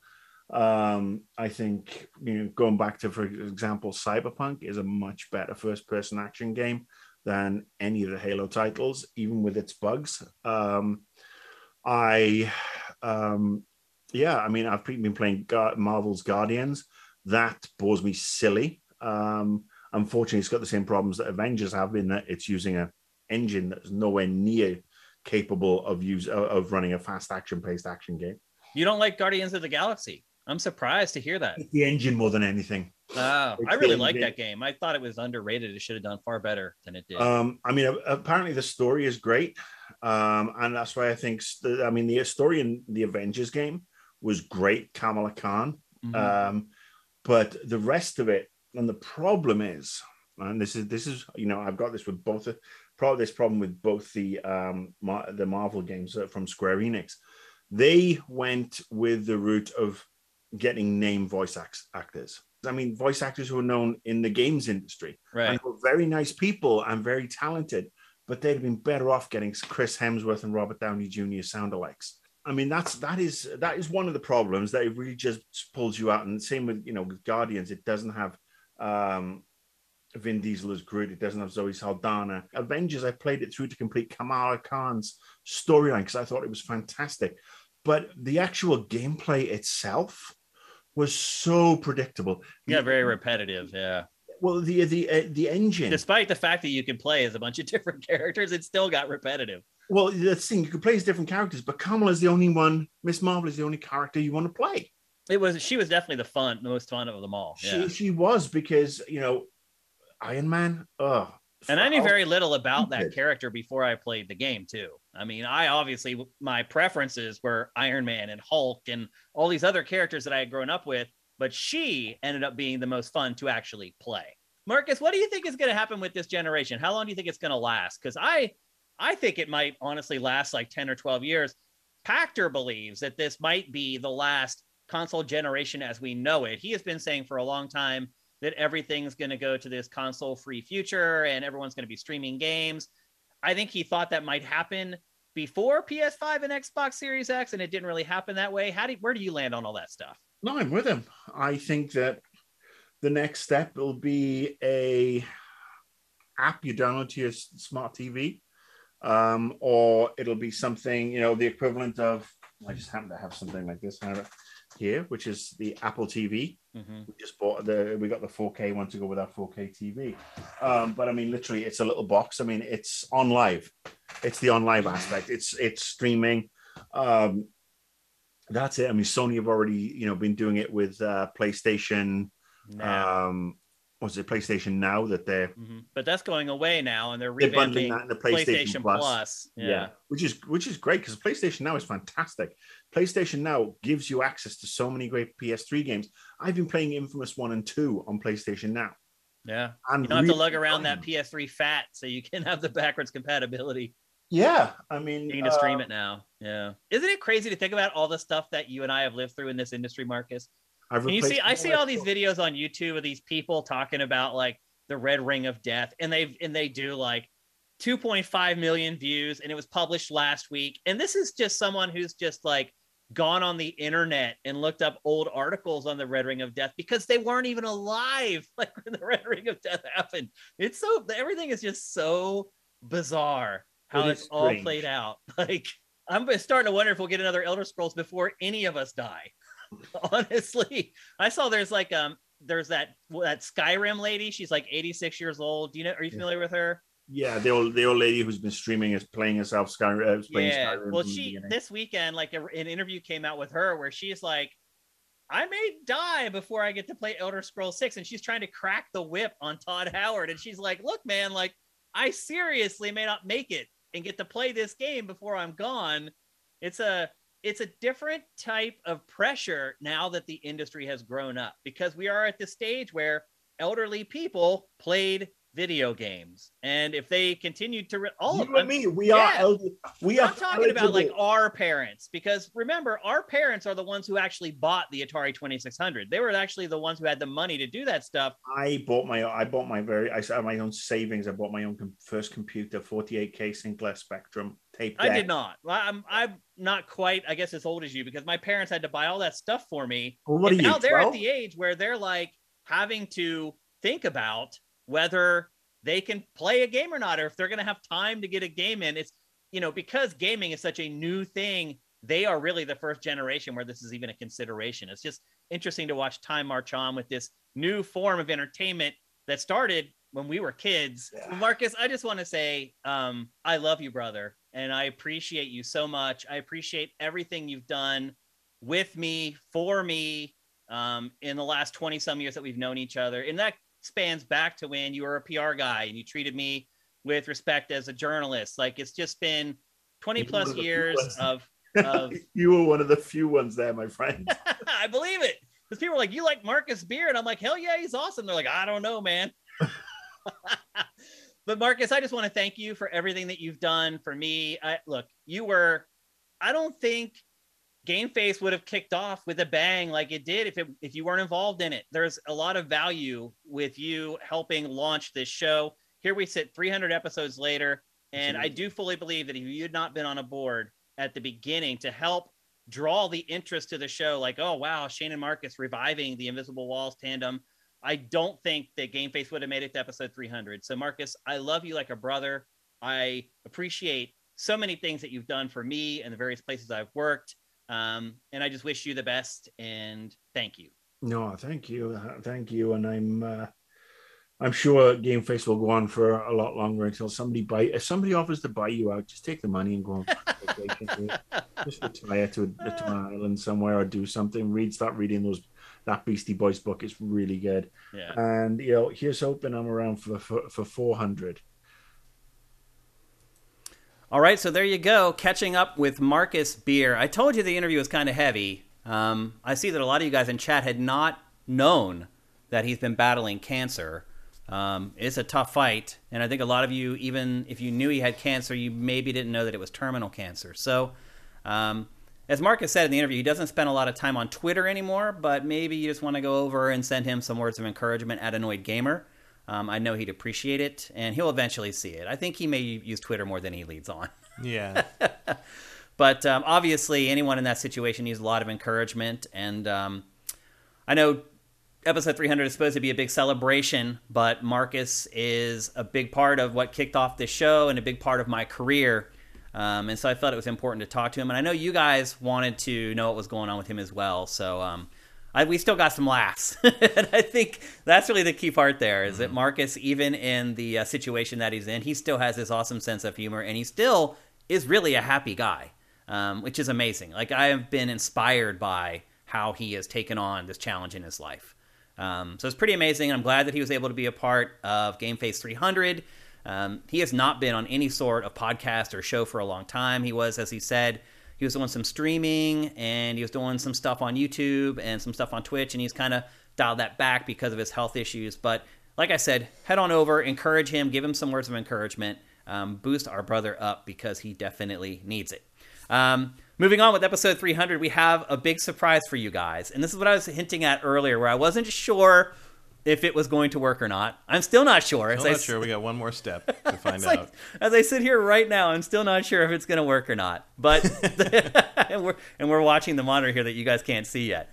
The big surprise is that for the first time ever, and this includes what happened here and at Game Trailers, Michael Pachter is going to do a live episode of Pachter Factor right here on GameFace episode 300. And the X factor here is his audio. We have not been able to get good audio out of the PC where he's on Zoom into our TriCaster where you guys can hear it. So just be honest with us. If the audio is unworkable and you guys cannot deal with it, just let us know. We've already talked to Pachter about it, and we'll just bail on the segment if it doesn't work. But it's worth the risk to do the first ever live episode of Pachter Factor. Let's just bring him in right now, and let's see how it sounds. Pachter, welcome to GameFace 300. I was going to pretend I was talking and see if you guys made faces at me, but can you hear me? Yes, we can hear you, actually. Awesome. I think it sounds okay. Do you need me to do this? Is it better if I talk right into the mic? I can't hear him. So. For real? The chat will tell us. I can only hear you. Oh, I see. But you actually sound good in our headphones. Actually, I can hear him through the head. If you turn him up that high, I can sort of hear. Yeah. Yeah. I think it's going to work. Should I put on my Shane voice and start screaming? That's right. This is a little anecdote. A little too loud, they say, but they can hear him. Oh, he's a little too loud? Let me turn him down. Here's a little anecdote. Good. When I go over to Pachter's house to record Pachter Factor, he always yells at me for being too loud. He always thinks that I am loud. I do have a loud voice and I have kind of a loud mouth, so I kind of get it. But I'm just used to speaking that way. My wife never complains about it, but to Pachter, it's really annoying. But anyway, here he is with his portrait behind him. Pachter, where did that come from? I have a friend who's an amateur / professional artist who mostly does rock star portraits. And so he does like old rock stars like Jimi Hendrix and Mick Jagger. And I have, in fact, purchased some of his work, but he just did this randomly, like just to honor me. And he put it up at one of his art shows. And so he won't let me buy it. So he gave it to me. So I'm promoting his art. If you want a portrait, let me know. Okay. How much does he usually charge? I'm guessing a lot. I would imagine in the, low thousands, 1,000, 2,000. That's a lot. Yeah. Low but thousands, that's a lot, Pachter. But for somebody to do something that good, Pachter, for the people who don't work at Wedbush, that's a lot of money. Do you have any portraits? No, if you sat for a real portrait, it's that much. I'm sure. It's the last thing I would ever do is sit for a portrait. Yeah. Maybe when I was younger and I looked a lot better than I do now, I would. It's too late now. That ship has sailed for me. So your portrait is of you when you were a younger man. Yeah, I think that's my 50th birthday party invitation as it happens. It's a picture that was on the internet. Oh, gotcha. Okay. Well, this is a live episode of Pachter Factor. So get your questions into the chat right now. Go at Sifted Games. I'm going to be the arbiter. I'm going to be the one who decides which questions Pachter answers. We're only going to do like 2 or 3 questions live because Pachter's busy. He's got stuff to do. And I just appreciate that he's doing this at all. He's got portraits to sit for, Shane. God damn it. I got an appointment with a pillow. I got to take a nap. I'm tired. You're obstructing art. Okay, I think I got the audio sorted out now, at least. So can they hear me? Everybody can hear me? Yeah, everyone can hear you fine. In fact, Yeah, at first okay. you were too loud. And Oh, now I goodness. think you're just right. At least looking at Oh, the levels, goodness. you appear to be just right in Louder, line with louder us. than Shane. That doesn't happen too much. It doesn't. Not possible. Okay, so get some questions in here at Sifted Games for Pactor. Obviously, he's a finance guy, so if you want to steer him towards finance, that's fine. You can ask him general questions. Pactor, are you willing to answer just any question? Is this like Ask Pactor anything? You can do an AMA if I have an answer, but I mean, obviously, like somebody asked me today what to do with Verizon stock, and a broker here, like somebody who works with me, and I said, I am uniquely unqualified to talk about Verizon. Like, I don't know anything about them. Like, I don't know how many customers they have or whether they make money or not. I'm like, no. So you can ask me anything. If I don't know, I'm going to say, I don't know. I don't think anyone's going to ask you about Verizon, if that makes you feel Yeah, better. you just never know, right? You never know. Okay, here's your first question. And I'm happy to do an AMA. I'm happy to do an AMA if you want to do AMA instead. Okay, well, we'll do both. They can ask whatever they want. Fair Yeah. enough? Okay. Cool. First one, and this is from Mike's Q, who is our voiceover guy, so I want to get his question in. With inflation and material shortages, do you think we might ever see our first price hike on game consoles instead of a price cut? Great question, That's a great Mike's Q. question. No, I don't think so, but that's a really good question. If we had persistent hyperinflation, then yes. So if inflation, let's just say, was 10% a year for 5 years, and the component costs went up faster than the normal, curve would tell you that they come down, then yes. And that's kind of the case in economies like, in Latin America, like Brazil's had that problem in Venezuela. Not here. It would require the dollar to essentially be devalued before we would see prices in dollars go up. And the dollar, has been pretty strong. So what's going on right now is quite the opposite, because inflation isn't a domestic issue. It's a global issue. I know that there are plenty of people watching who say, let's go Brandon, and they think Biden's responsible for inflation. But shockingly, same inflation in France and Japan and Germany. So it's not Biden. It's supply chain and global macroeconomic crisis with what Russia's doing. Anyway, so the dollar's strong, which means that, believe it or not, Japanese companies are making more money. A dollar is worth more yen than it was last year. So Nintendo's minting money. It's kind of awesome for them. But anyway, all the components that we buy to make consoles are coming from places that are seeing the strong dollar benefit their economy. So they're more likely to ship stuff here. So in a perverse way, this is going to recover. We're going to recover faster than anybody else. So no, I don't expect persistent inflation either. If you actually looked at the inflation figures, consumption was up. GDP was down, but consumption was up, and it was exports that were down. A strong dollar is going to keep exports down. People aren't going to buy American goods if it costs them in other countries more. So we're going to have recession, yes, but inflation is not going to last. And the recession, even though it's really bad for everybody, will cure inflation. You don't have both. So recession is going to wipe out inflation. What you really want, all you people listening, is you don't want a jobs recession. So as long as everybody's employed, we'll all get through this. If you start seeing massive layoffs everywhere, and I'm not talking about at Netflix that's doing poorly, but I mean real companies, if you can't get a job, that's a problem. We are not even close to that. Okay, wow, that's a great question and a great answer. If any of you guys ever wondered if I fed Pactor the questions beforehand, before he answered them, there's your proof. He does not. He does not see any of the questions that you guys ask of him until the minute that I'm there and we're recording the episodes. And there is your proof. He can answer this stuff right off the top of his head right then. I'm never right, but I have an answer that I wanted to ask you, and I'm glad somebody in chat did, so I didn't have to fake it or whatever. This one comes from Sneaky Solid Snake. Let's see if I can find it here. Oh, it just got lost. Here it is. Is it true that Microsoft could be hoarding chips so less PS5s are made? Pactor, there's this rumor floating around that Microsoft has lined the pockets of chip manufacturers so that it gets more chips and it can make Xbox consoles and PlayStation cannot. Can you please go on the record and explain what's going on there? I'm not 100% sure that I'm right on this, so anybody who knows better can correct me.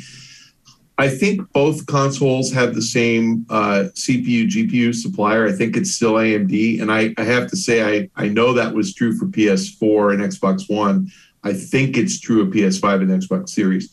And if I'm right, then AMD would never do that. They would make sure that they supplied both.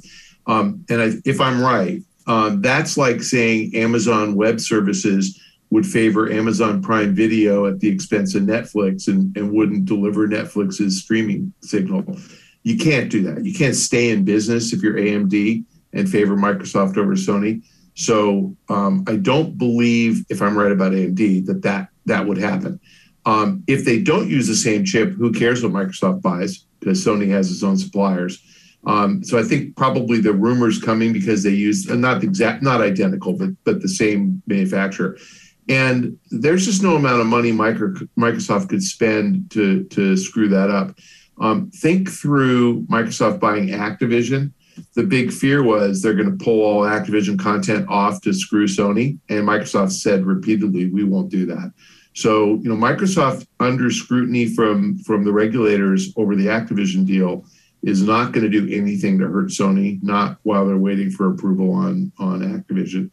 So I would say absolute bunk. That rumor is wrong. But if somebody can prove otherwise, go for it. There's actually rewards if you're a whistleblower in an antitrust action. So if you can bring that, if you have real proof and you take it to the government, you're right, then you'll actually get paid by the government for helping them in that suit. It is AMD, by the way, that makes both the chips. So. That's what I thought. No, I mean, again, it's like one of those things. I'm sure I looked at it, years ago, but I just forgot. So. Yep. So Pac is saying no on paying for chip priority from Microsoft. Pac, I don't know if you realize it or not, but that was a huge thing flying around the internet for the last 3 weeks. Everyone was saying, "Oh, Microsoft, that's why you can buy an Xbox Series console when you can't buy a PS5 because they have chip priority," was what they were saying. Well, and the truth is that there's twice as much demand for PlayStation, so it's probably that that if they produce nearly the same, or let's say Sony produces a million PS5s and Microsoft can make 700,000 Xboxes, and demand is 1.4 million and 700,000. Sony's out of stock and Microsoft's fully stocked. That's what's probably going on. Okay.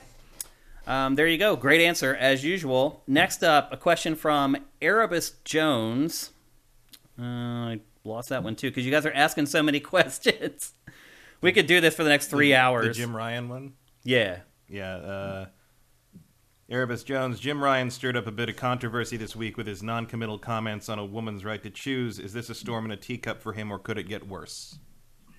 Well, I have to say that, like Jim Ryan, I am a cat person. So I was actually really encouraged to hear that he has cats. And I married a woman who's allergic to cats. So and my cats were 13 and 11 when we moved in together. So I gave my cats to some little old ladies in an old folks home who cared for them until they died. And I went and visited them. And now I'm a dog person. So I really think that whole his big long dialogue, he got in trouble for saying, we can't be committal on a woman's right to choose. And oh, by the way, I love cats and dogs are great too. So why did he bring up the cats and dogs stuff?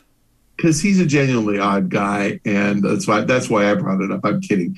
I do love cats. I'm the cat whisperer. They come to me. But the controversy isn't over Jim Ryan saying, let's be tolerant of people with opposing views. The controversy is that Jim Ryan deflected and started talking about cats and dogs.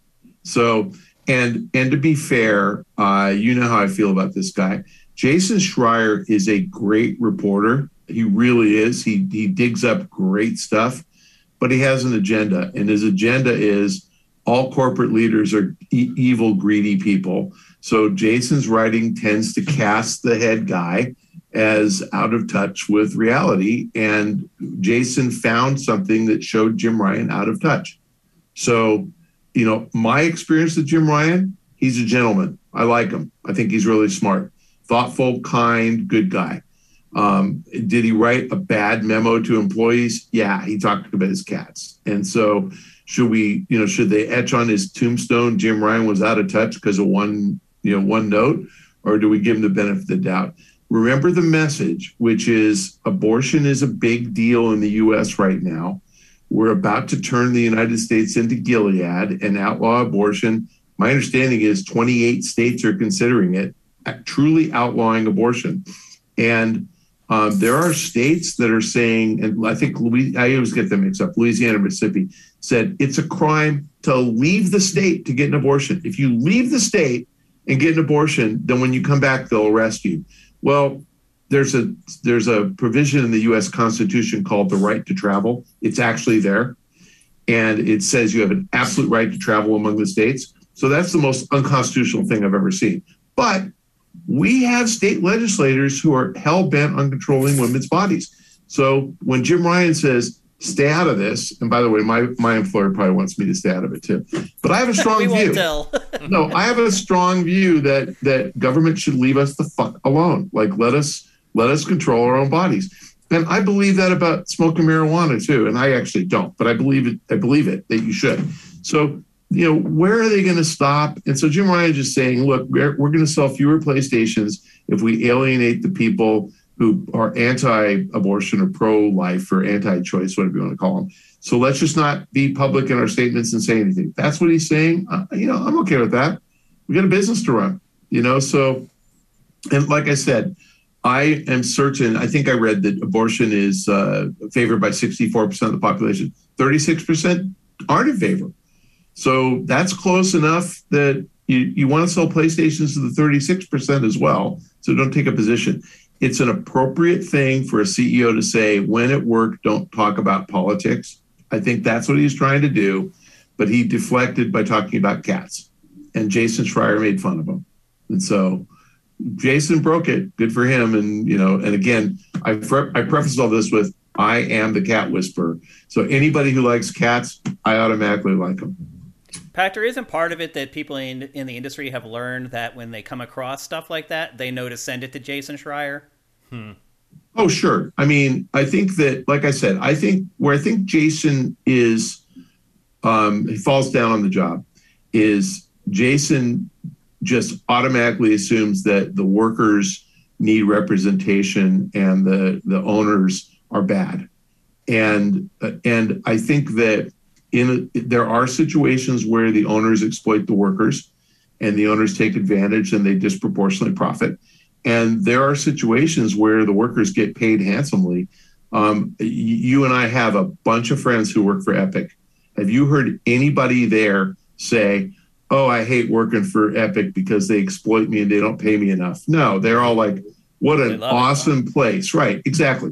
So now Jason hasn't written an article yet about Tim Sweeney, the taskmaster, but he would. He'd be like, Fortnite should unionize, but they shouldn't, because if your employer takes care of you, so I think Jason just has a bias. And, in fairness, all people have biases. I have mine and he has his. And I'm just, I get paid to have an opinion. He's not an opinion writer. He's a news reporter. Mm-hmm. Okay, next one from Sweet Cheeks Magoo. Pactor, have you ever made a bad prediction? If so, what was it? And then I'll add on there, what do you think is the worst prediction you've ever made? Wait, over what time frame? Like today? Doesn't matter. Yes. Just yes. Period. No. Have I ever made a bad prediction? Today? Yes. Yesterday? Yes. Like what? I mean, okay. My job is to estimate what companies will earn. And I'm going to give you kind of statistics terms, but when you estimate what companies are going to earn, you're adding up the sum of all the different streams that they generate in revenue. So I'm not exaggerating. I'll make it easy. If I was looking at McDonald's, I would have to calculate how many single burgers, double burgers, quarter pounders, fish sandwiches, chicken sandwiches, shakes, sodas, everything, add it all up, and then come up with a revenue number. and every single one of my estimates would be wrong. But what you want to do is have as much detail in your forecast so that the sum of all your mistakes gets really close to zero, right? So that's what I do. So I forecast every single game every company publishes. I forecast how much recurring revenue they have in mobile on each game by game. I forecast how much advertising revenue they generate. Man, you should see my Electronic Arts model. I mean, I have Ultimate Team broken into by sport, by FIFA, by Madden, by whatever. And they don't report it all, but that's just how I do it. So it builds up and it adds up. And I'm remarkably accurate, but every single number in my estimate is wrong. Every one. So, and I don't care if I say McDonald's is going to sell 10 cheeseburgers and 4 quarter pounders, and it turns out it's 12 cheeseburgers and 3 quarter pounders, the revenue comes out to be the same. So I'm okay. But that's how I do it for discipline. So the answer is I am wrong every single day. I've never been right. And the worst prediction I ever made, Grand Theft Auto 3, back in 2001, I predicted it would sell 325,000 units. I missed by 35 million. I missed by 99%. Just so close.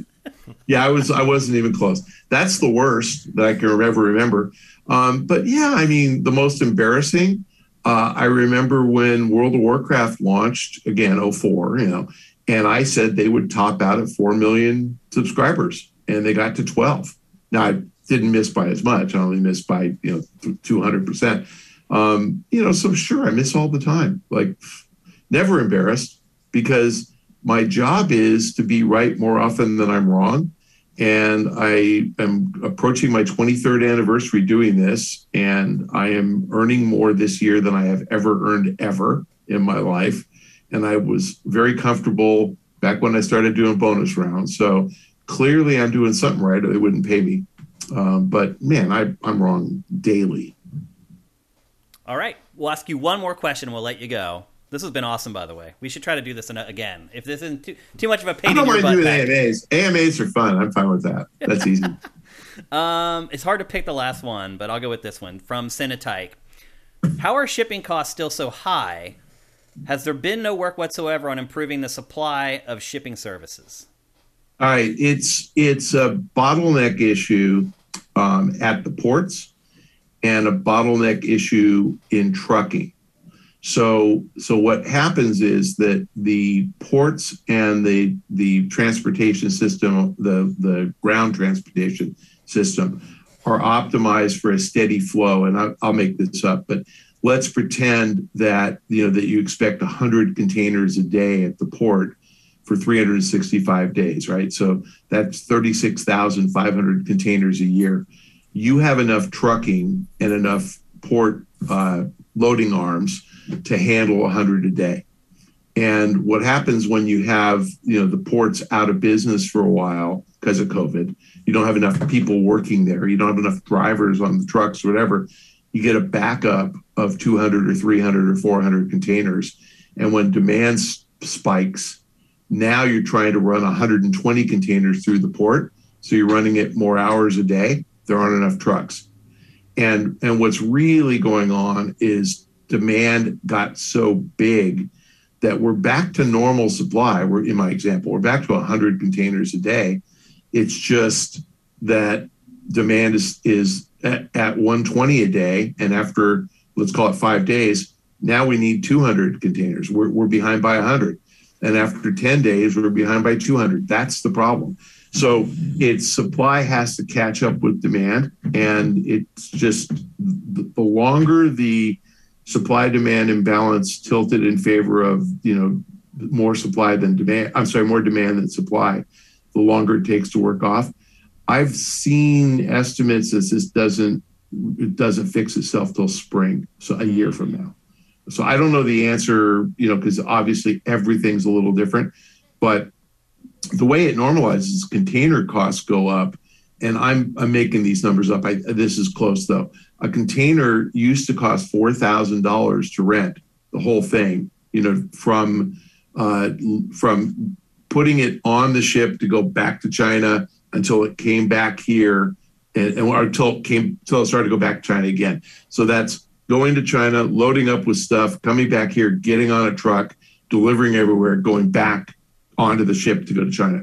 So that process, $4,000 probably was a 6-week, 8-week process. That's 20,000 now because there's so much demand for containers. And what do? You know, yes, I guess if you're buying super high value stuff, you know, like iPhones, you can air freight these. But if you're buying, you know, potatoes, no, you wouldn't air freight potatoes. It wouldn't make any sense. So I don't think it's gonna fix itself for quite a while. And you know, whose fault is it? And honestly, as much as I hate Trump, it's not his fault. It's because we shut everything down during COVID.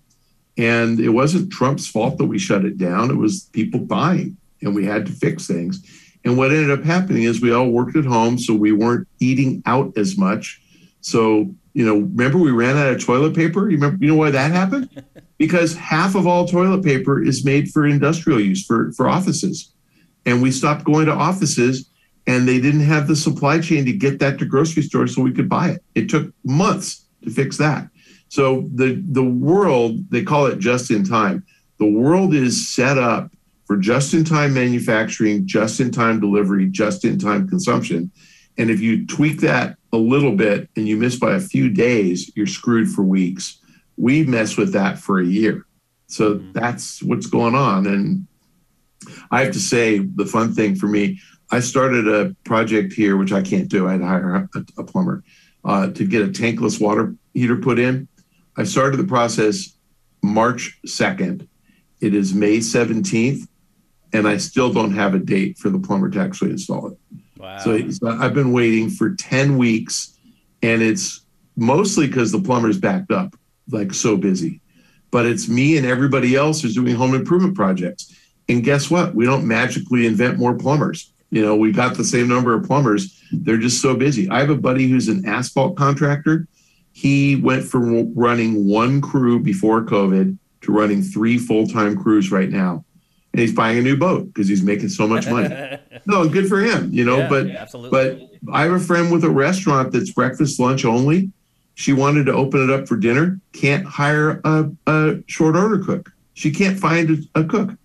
It's just like, that's what's going on with everything. And so the big constraint here is full employment. So you can't just go add a bunch of employees. So the solution is you pay truck drivers $100,000 or $150,000 a year because you need to in order to get this stuff delivered. And even then, we need more trucks, and you know, GM is backed up on trucks, and so it doesn't fix itself quickly. This is a once in a lifetime life disruption that we had.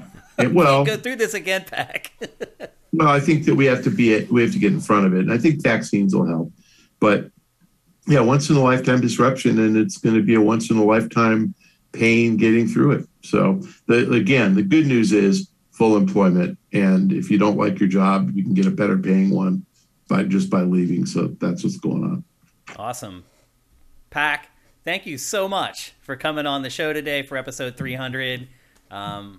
Again, the first time you've ever done a live Q&A. Even from the Pac Attack days, we never did that at Game Trailers. So I appreciate you taking some time out of your day. I do the press every day. That's right. Always live.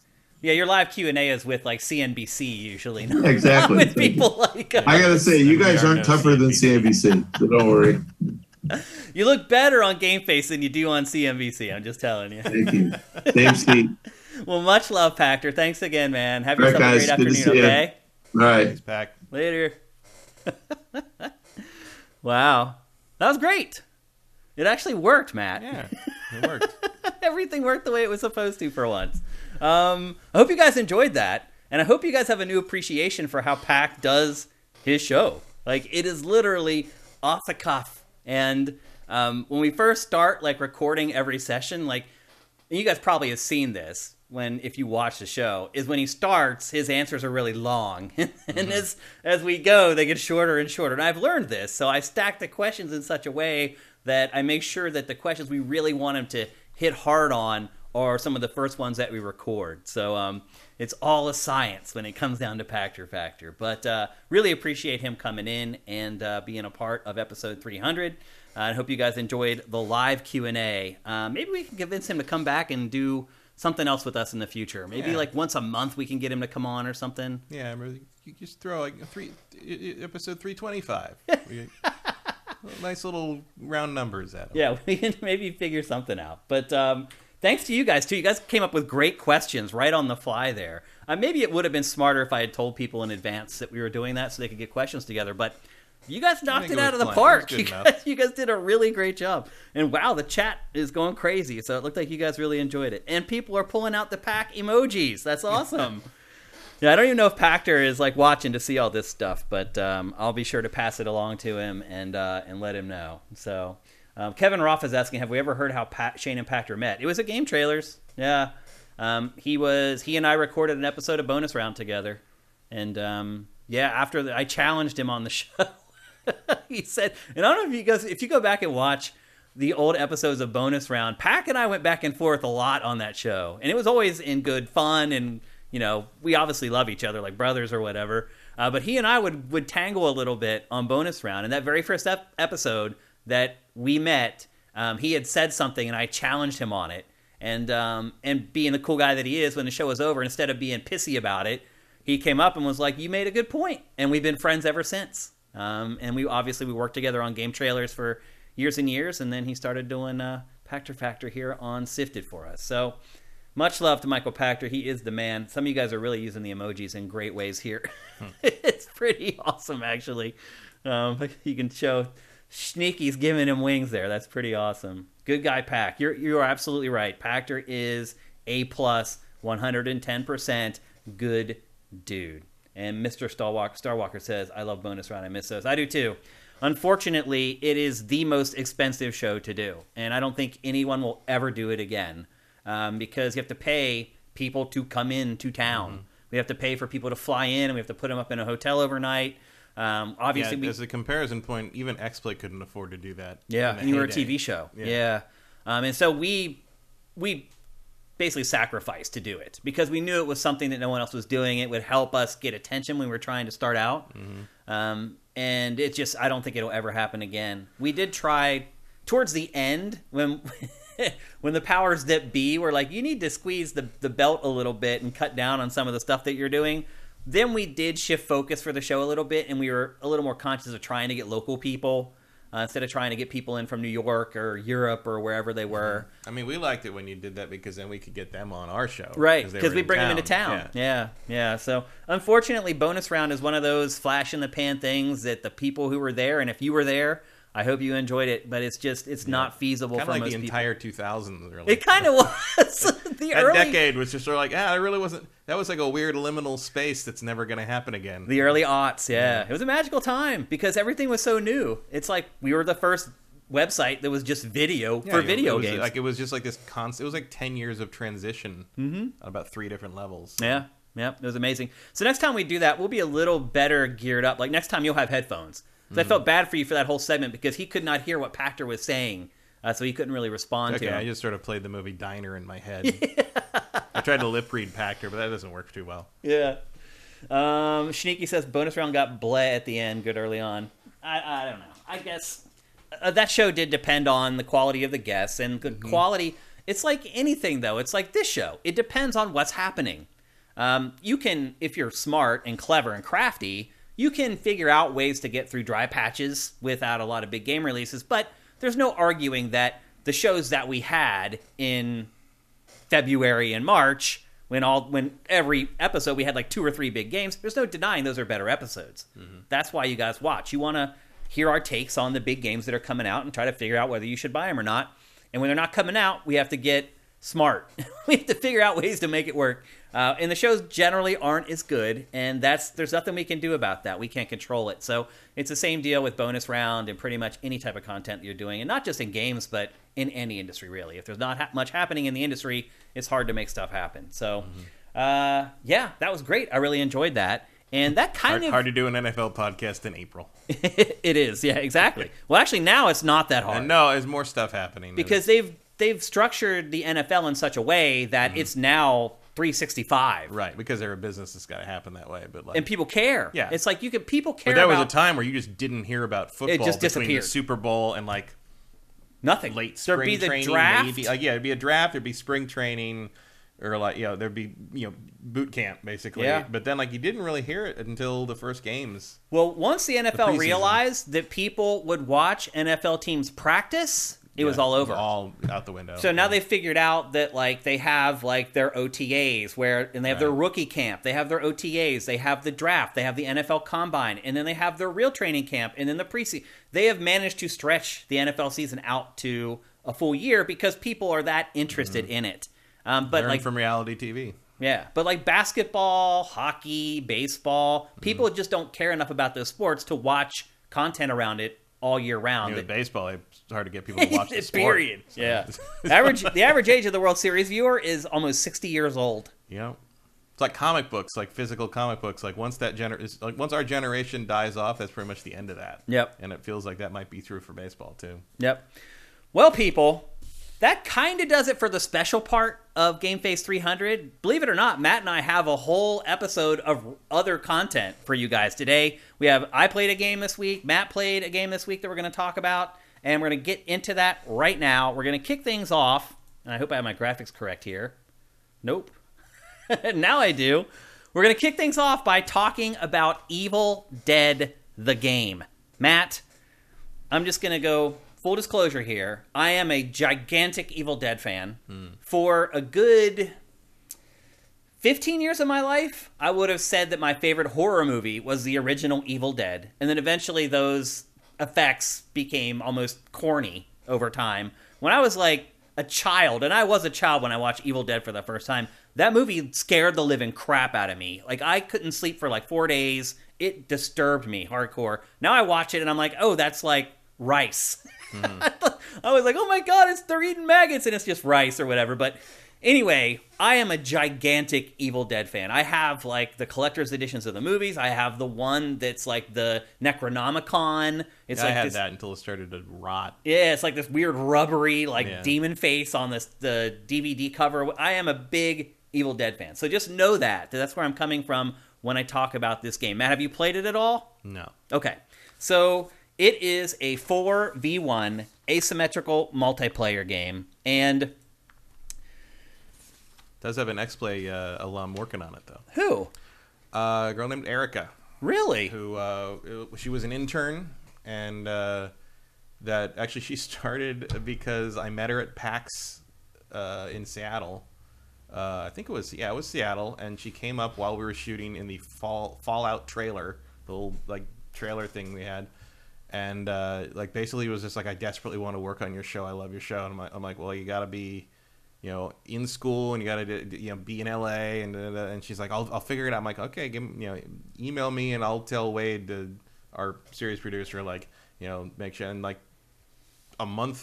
couple months later, she came in the office. She's like, I made it. And I'm like, okay. And from there, she's she went on to work at E and Ubisoft and all these places, but she's working on this game. So, okay. So there's a G4 connection on this one. I've seen her posting about it. Okay. So as I said, this is a 4v1 multiplayer game. You play as one of two sides. You either play as the survivors, which are the humans, or you can play as essentially the demons, the Deadites, the Kandarian, whatever the hell you want to call them. Mm-hmm. And if you play as the demons, you play by yourself. And you basically play Dungeon Master. Your goal is to obviously stop the survivors, and you can use possession of almost anything to do that. So that's the basic premise of the game. This is the people that made Friday the 13th, right? I believe so, but it sure looks like Friday the 13th. I mean, it is very similar to a lot of those games, Dead by Daylight. Yeah, of course, it's obviously from that. But I thought this was the people who made Friday the 13th game. Now, if you have played the Friday the 13th game, one thing you realize very quickly is that the long-term value of these games depend heavily on the IP that they're based upon. Yeah. Well, in the case of that game, they got screwed on the licensing issues. So. Yeah, there was a bunch of issues with the license there. But a lot of it is how many characters really are there in this universe that people care about? Now I'm an Evil Dead head. I can answer that for you for this and say 1. 1, right? Yeah. Now I'm an Evil Dead maniac. I know all the characters from all the films, and I do have an affinity towards a lot of them. But most people are going to play this game, and they're going to be like, I know Ash, and that's about it. That's it. Otherwise, have you seen Doctor Strange, the new one? No. You should. I mean, an Evil Dead fan is going to find some familiar things in it. Oh, really? Because it's Sam Raimi directing. Oh, okay. He throws everything. I mean, there's definitely some stuff as an Evil Dead fan, which I am not really. Yeah. I like Army of Darkness. That's how you know. See, I don't like that that's one. how you know I'm not a real Evil Dead fan one because I think that's the best one. Yeah, see, that's my least favorite. Yeah. I find the first Evil Dead unwatchably bad. Really? Just in terms of, I mean, I saw it probably around the same time you did, and I just thought it was funny. Like I thought, really, because I know they're trying to be gory and serious, but it was just the effects in that were always ridiculous to me. I didn't think they were. I think Evil Dead 2 is a vastly better. Like version. the one shot where because Evil Dead 2 is basically a remake. It is with comedy. Yeah. And Raimi kind of found his niche there. Yeah. The first one, I thought it was gory out that there's. They want it to be, but those effects never. See, I like that they used white instead of red for the blood. That freaked me out. There's the one scene where he's out and he's burying the bodies, and the one possessed girl dives at him, and he takes the shovel, and as she's diving, he chops her head off, and then the corpse falls on him, and the neck pumps the white crap down his throat. As a kid. That I lost it, dude. I was like, are you effing kidding me? You got to realize, there weren't movies like that. Even the Texas Chainsaw Massacre, if you go watch the original movie, it's not very gory. There's only 3 scenes that are even kind of gory, and the one it isn't even really gory when he puts her on the meat hook. It's just disturbing. There just weren't movies like that back then. It was more the art direction. They used real meat for things, right? Look, don't get me wrong. Texas Chainsaw Massacre scared the crap out of me. But in terms of people actually getting butchered on screen, this was. The first Evil Dead was just beyond. Eventually, you got Day of the Dead, which was rated X, and they had to not show it in a lot of theaters, or they had to show it in actual porn theaters in New York because he didn't want to basically neuter the movie and take out the gore. That was the next big step up as far as that's concerned. Which is funny because nowadays it probably would barely get a mid-R. It's still pretty burly. It's pretty gory, but gore doesn't get you an X anymore. Yeah, you're right. But there's that one scene, the gore in that was... NC-17. Now I'm turning into my old gorehound self, but there's a scene in Day of the Dead where the zombies rip this guy apart, and the zombies put their fingers in his eye holes, and they pull his head apart. And if you listen, and this is how sick Raimi was, his voice, as they stretch his vocal cords and they snap, his voice goes, and then snap. Anyway. Romero I used to love these films, and I used to know everything about them. I used to have a subscription to Fangoria magazine. I had a poster on my wall as a kid of the scene from Videodrome where the body exploded, and it was literally a centerfold from Fangoria that was 4 feet long. My dad would come in my room, and he thought I was a little psychopath. He's like, "What is that on your wall?" He's like, "That's someone Cronenberg, son, respect. Put some respect on the man's name." Yeah. So anyway, just to kind of tell you where I'm coming from with this, and even I will agree that the characters in this, nobody's gonna care. I really didn't even care all that much, to be honest. It doesn't really matter. You don't think it does? I think you gain. I think if you get into the game and you play a certain character, whether you know them from the movies or not, you're going to get attached to that character. I remember. They're pretty nondescript. I remember the guy with the red hair from Army of Darkness. Yeah, the knight. He's dressed as the knight. That's the. But I remember that character. I don't remember his name, but I do remember him in that movie. Yep. Well, this has 13 characters from all 3 original movies, plus the 2015 TV comedy spinoff, Ash versus Evil Dead.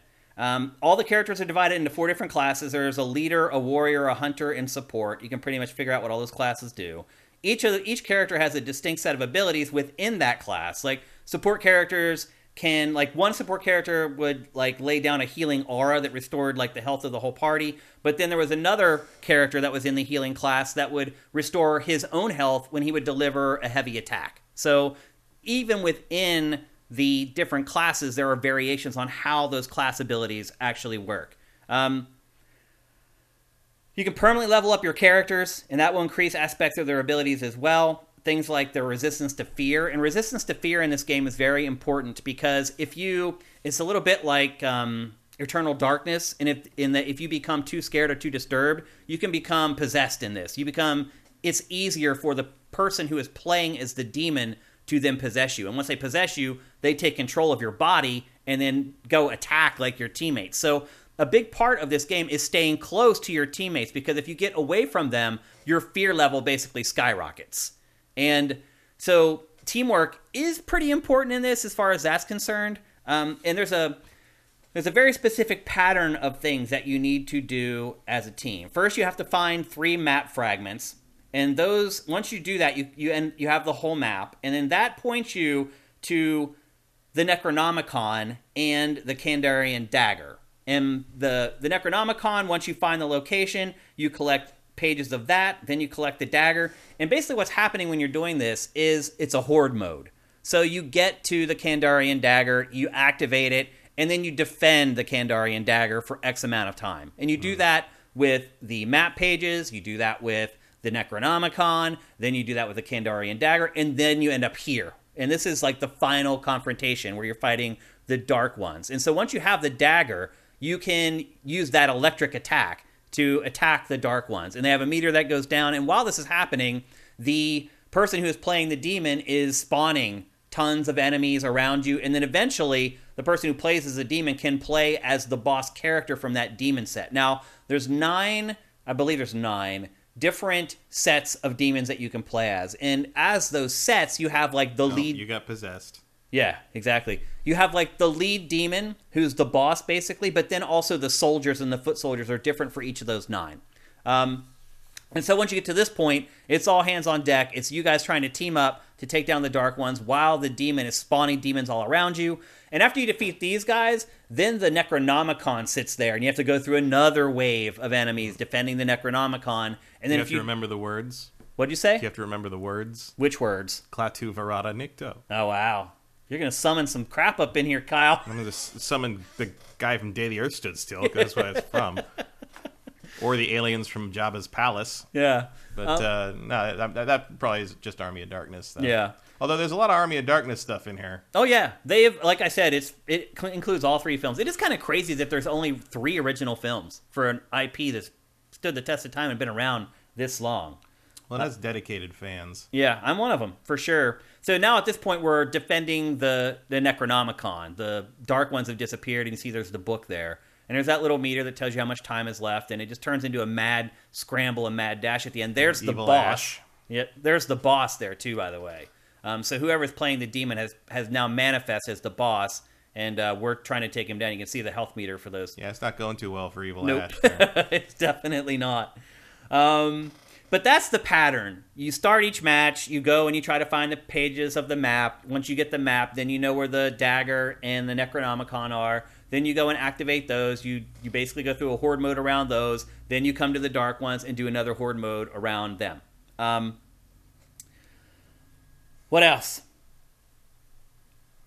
Let's talk about what it's like to play as the demons. So when I first started playing this, I really had little interest in playing as the demons. And are you like that, Matt? Do you always prefer to play as the team or the 1? Do you prefer to play as the 4 or the 1 in these games? The 1. You do? Okay. I don't have to worry about what the idiots on my team are doing. Okay, fair enough. I hear that. I prefer to play as the 4 for whatever reason, and I think a big part of it is that generally I assume that the 1 is more complicated, and usually it is. Usually. And in this game, it is as well. If you play as a demon, it is a much more complicated game to play, but I believe it's a lot more fun. And the reason I like it, a lot of these games, the 1 is like Jason. And he's just this dude. Like, Jason had some special powers. Like, couldn't he run fast and, like, teleport? Depending on which Jason you were using. Yeah. Yeah, they all had a different power kind of somewhat based on what he did in the movie they were from. When this is one of the coolest parts of the game, honestly. In this, the demon travels like the demon from the movies. So he can move through the woods. Like the first person camera speed. That made me feel more like I was playing an Evil Dead game than anything else. Playing as the demon and whipping through the woods. I love that guy, the guy that looks like the actor who played the character, which means they had to go get his likeness right. Yeah. Which must have been an amazing phone call to get. Yeah. 30 years after you did that movie. And and we'll give you $40. Cool. Yeah. He's like, yeah, I'll take it. But playing as the demon, you start out, and there are these orbs that you have to pick up, and you'll see it later in the B-roll. I actually play as the demon and kind of show it off to you guys. But you fly through the woods, and these orbs that you pick up, which are basically your currency that allows you to do the demon stuff. So a demon can possess a number of things. It can That's possess... what I call vodka. Yeah, exactly. It can possess NPCs. It can possess trees, which is crazy, which is right in line with the with the IP, obviously. That's canon. Yep. It can possess cars. It can possess a car while they're in the car, and you can shove them out. Is the car in it? Of course it is. Yeah. What's it called? There's a name. I can't for remember. It. It's in Doctor Strange. Yeah, but it is. Yeah, but it's in this too. And there's cars everywhere. You can get in cars. It's really weird because there's cars everywhere, but it's really hard to drive because it's always in the woods. So you're constantly trying to swerve around trees and stuff. Like, there are roads, but like, if you follow the roads, it'll take you forever to get somewhere. So a lot of times you get in a car with somebody who can't drive, and you're just banging off of trees, pinballing off trees the whole way onto your destination. So anyway, as the demon, you pick up these orbs, and that gives you the currency to do all the possessions. And not only can you possess things, you can also set up traps that are basically like jump scares. Like, there's these little like rifts almost that you find through the world, and then you spend some of your resources, and if someone comes across them, it's basically just subjects them to a jump scare and then increases their fear and makes it easier for you to possess them. You can also obviously possess the other team or the team that you're playing against. Once their fear level is at a certain level, it's much easier to possess them, and that's kind of your goal. And at the very end, you can manifest you basically manifest the boss, so you can actually go in and physically fight. You can physically fight, too, if you possess, like, one of the 4 characters. You actually take them over for a limited amount of time. You can possess the cars and drive the cars and run over the 4 other players with the car. It's just, there's a lot more flexibility when you play as the demon versus playing as the humans in this game. And so, for me, it's the first 4v1 asymmetrical multiplayer game where I enjoy playing the 1 more than I enjoy playing as the 4. And it does feel a little bit like you're a dungeon master. And another thing I would argue that sets this apart, Matt, is that they can't see you. That changes a lot in this. Like even though like some of Jason's forms or whatever could teleport or run really fast or do whatever he could do, you could always see him. In this, like, you can almost sit back. And again, this is very much like Evil Dead. Because there are scenes in Evil Dead movies where the demon's just sitting in the woods watching. And they'll just show the camera from that first-person perspective for a little while as it whips around outside the cabin and is like looking inside the windows and stuff. That is portrayed in this game. And it's a voyeuristic a little bit because you can sit back. And one thing I also like that I could do in this game is once you understand the flow that I explained earlier, which is find the map fragments and then find the knife, and then find the Necronomicon. You know what the 4 are going to do.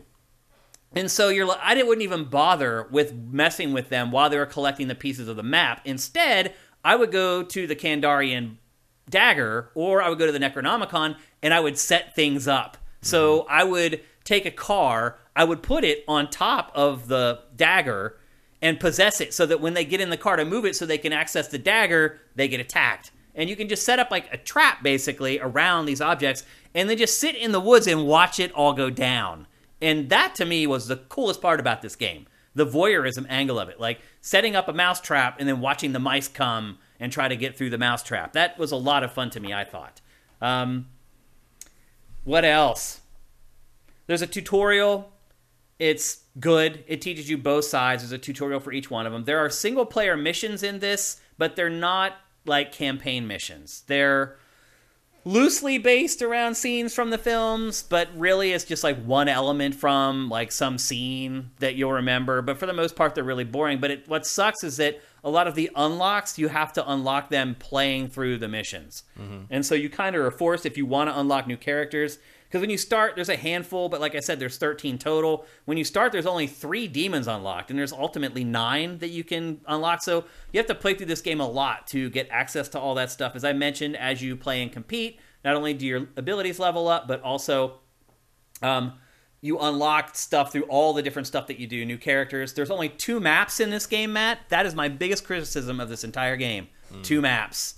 It gets old real fast. Yeah, that is sort of the thing that I found to be a problem with these games in general. Like, I remember being shocked when I found out that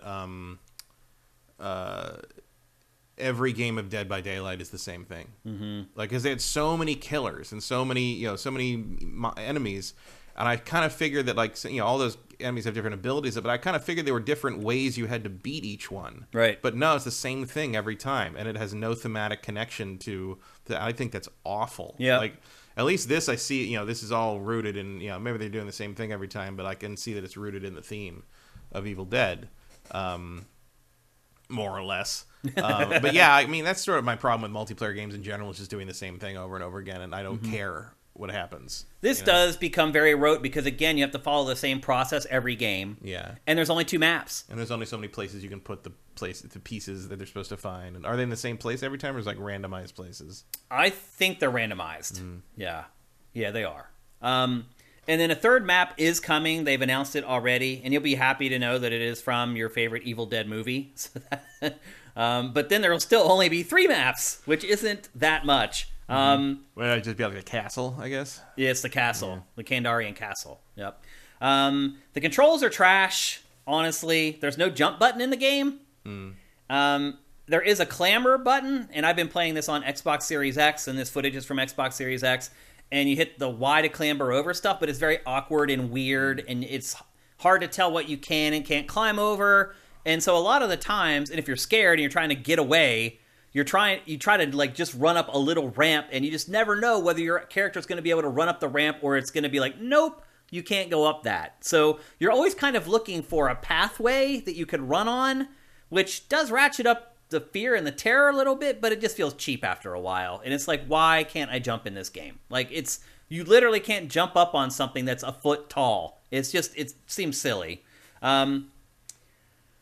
Auto lock for enemies works when it's just like 1 or 2 of them, but then things get messy when there are like a bunch of them. Like, you could see there was the one scene in a cabin earlier where all of us were fighting like 2 deadites or whatever, and it was just insanity. Like, you could not tell what was going on at all. You have heavy and light attacks, and then you also have a finisher that you click on the right stick to execute. Once they get down, their health gets down to a certain level, an icon will pop up above their heads, and you hit R3 to execute them. And it's just like a mad dash. Everyone's just clicking their right stick trying to get their finisher move in. You never know if you're the one who's going to get it. Another thing about this game, it's another first come, first serve game where the first person who gets to whatever there is gets it, and then there's nothing. I played some matches in this where I got to the end, and I still only had like a sledgehammer. Like, I had no guns, no anything. The guns in this game, the aim is weird. It doesn't even feel like they're firing. Like, there's no force feedback in the controller, really. The enemies don't really react when they get shot. You can't see, like, blood flying off of them when you shoot them. They do all seem to kind of be damage sponges. Yeah, it's weird. Like, the guns, I ended up using melee in this almost all the time. Even though guns seem to work okay, it just felt better using the melee weapons. And then the other thing, too, is that you find power-ups in this throughout the world called Pink F. And mid-match, you can level up your character. You can level up how much melee damage they do. You can level up how much gun damage that they do. And there's probably 8 different categories for each character. I've never had a match last long enough that I got more than like a few points in like 3 or 4 different categories. But conceivably, if the matches eventually last longer on different maps maybe, you'd have the ability to kind of build your character mid-match. I didn't get much of a chance to do that. Weapons don't break. I do appreciate that. Because in a lot of games like this, a lot of times your weapons will break after a while and you have to go find another one. Maybe they did that because of the first come, first serve nature of getting the weapons. I don't know. You also find cans of soda that you can use to replenish your health. There were definitely times where I had no health in this and I just kept dying over and over again, and my teammates had to just keep reviving me over and over. It gets annoying.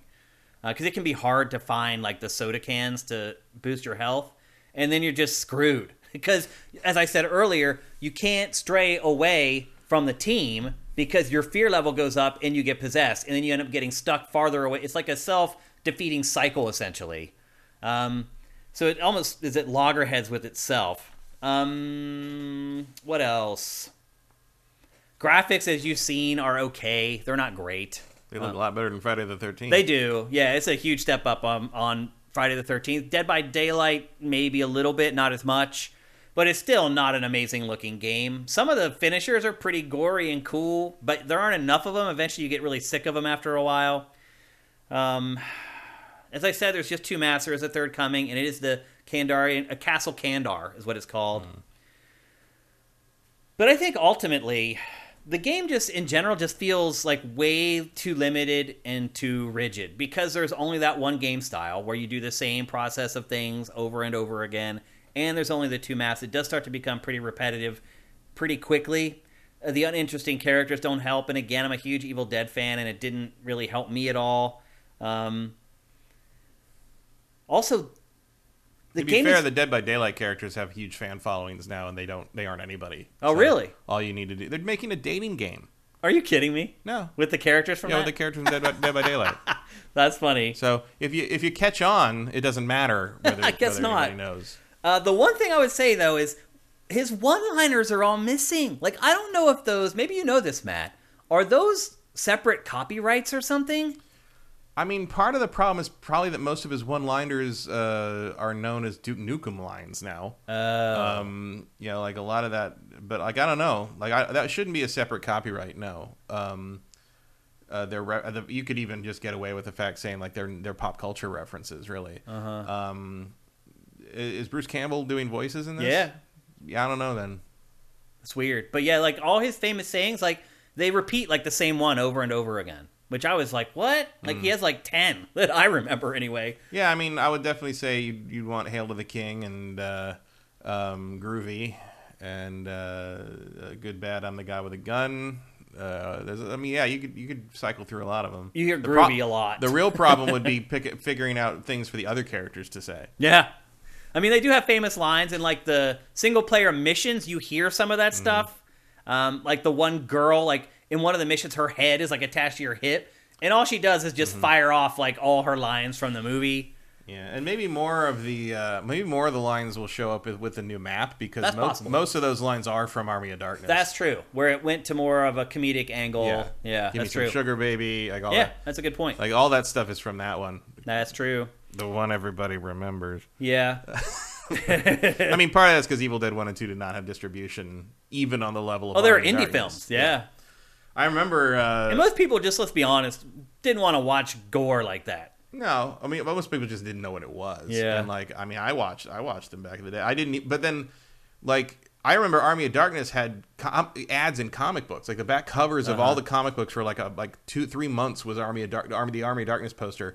And I remember 2 things about it. First, I remember thinking, is that Evil Dead related? Because that looks like the guy from Evil Dead, which is bad when that's my reaction. I'm like, is that even? And I didn't realize it was Evil Dead 3 until I saw it. Yeah. And 2, I remember showing my girlfriend at the time who was a fundamentalist Christian, and she basically was like, I'm not seeing that. And I was like, not gonna happen. One of the most trouble I ever got in was when I tried to show her Warlock. Oh, geez. You remember that movie? Yeah. Was it all about Julian like, Sands? Yeah. I can see why. Because she was into like the devil's like supernatural stuff. I'm like, oh, you'll like this because Satan loses or something. But as soon as he started using the eyeballs to like find his way through things, she left the room and wouldn't. Oh yeah, I can see that. Yep. Her dad liked it a lot. Though. Yeah. And honestly, like I'm a huge fan of the films, but I only feel like it helped a little bit. Like I don't feel like it really ingratiated me to the game all that much. No, theme only takes you so far. Yeah. I mean, it just got repetitive. No matter how much I like Evil Dead, I couldn't shirk the fact that I was doing the same things over and over again. That's how I felt playing multiplayer in Transformers. Yeah. I can see that. Or Transformers Devastation. Like, I'm sorry, I really like what you're doing presentationally, but I have done the same combo on the same robot 4,000 times, and I got like a slightly better axe out of it, and I have better things to do with my life. Yep. So yeah, no, that's a problem with just about anything that has like that kind of limited scope, and the theming is sort of being pasted onto, an already successful idea. Yeah. Which is definitely what's happening here, and there's frankly, I would not attempt to compete with the Dead by Daylight thing. Like it feels like you're up against a monolith with that, but and it feels like Evil Dead is probably not the key to that. I do puzzle. wonder, like, how many. Like, I'm looking at the chat here, and it doesn't seem like a lot of people in the chat really know much about Evil Dead because it is an old IP.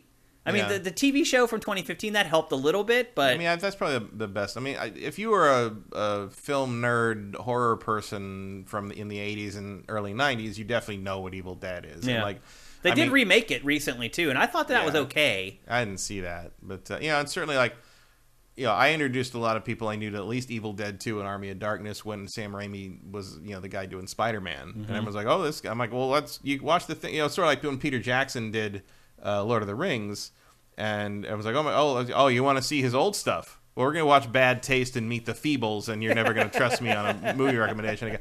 Like, it's a weird. It was a weird. Like, you remember what I said about like the first decade of the 2000s being like that weird liminal space. Like, the two biggest revolutions in film at that time were directed by two horror schlock indie directors who I would argue peaked with both of those movies and never made something particularly great again. It's funny. Like Sam Raimi and Peter Jackson getting Spider-Man and Lord of the Rings was just like the perfect project for both of those directors at the exact right time. At that time, yeah. Like, you had, it was exact Raimi's sensibility, Raimi's complete lack of fear of camp and schlock to make the Silver Age Spider-Man the way he did. Yeah. Because that was the trick with Sam Raimi. Sam Raimi was the first guy to direct a comic book movie who grew up loving comic books. Right. Like, he was the first one to be like, why would I change all this stuff when it already works? It's great. And, like, he set that tone for, I mean, you don't get the MCU without the Sam Raimi Spider-Mans. I mean, whatever you think of how they age, and I don't think they age tremendously well. You could argue that Spider-Man movie set the whole superhero thing in motion. It did. That and X-Men. Yeah. Spider-Man set in motion the idea that you can just take the stuff from the comics and it'll work on screen. And X-Men set the tone of like, oh, people don't need to have heard of this stuff if you make it cool. If it's good. Yeah. X-Men was a year before Spider-Man. Yeah. People forget that. I did forget that, actually. Yeah, I still, because I was working at 24 Fitness in Thousand Oaks when that came out, and I remember asking people that I was working with, like, who's going to go see X-Men this weekend? And everyone's like, why would anyone want to go see that garbage? And I was like, oh, and just wait. How the turntables, lads. That's funny.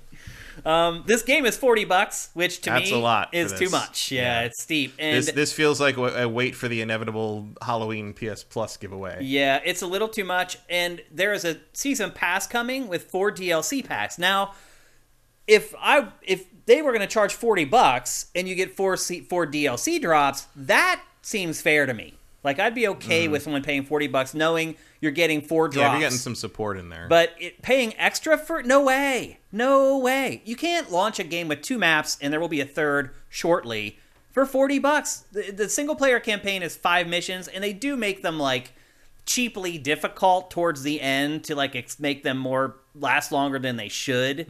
But you still can finish, like, all the missions in, like, an hour. Like, it doesn't take that much time. And they're not great anyway. It's like I just played them so I could unlock stuff to use in the 4v1 modes. And that's it. There's no other modes or anything. You know what I would like a version of this, this subgenre that I would actually be interested in trying if someone was ambitious enough to make it, would be Nightmare on Elm Street. And except Freddy's got the ability to do crazy, weird dream logic shit. Like if everything was just completely crazy, like surreal, if you could mess with stuff like way more in terms of what the reality and the kind of things. Like, if you could do some Psychonauts level stuff, with that, like, that would be more interesting to me. Or just what about a superhero one? Yeah, where like you play as like the Beyond, one person plays as like the Beyonder or something, and then everyone else plays as 4 superheroes. Like you can, there's room to do stuff with this model for sure.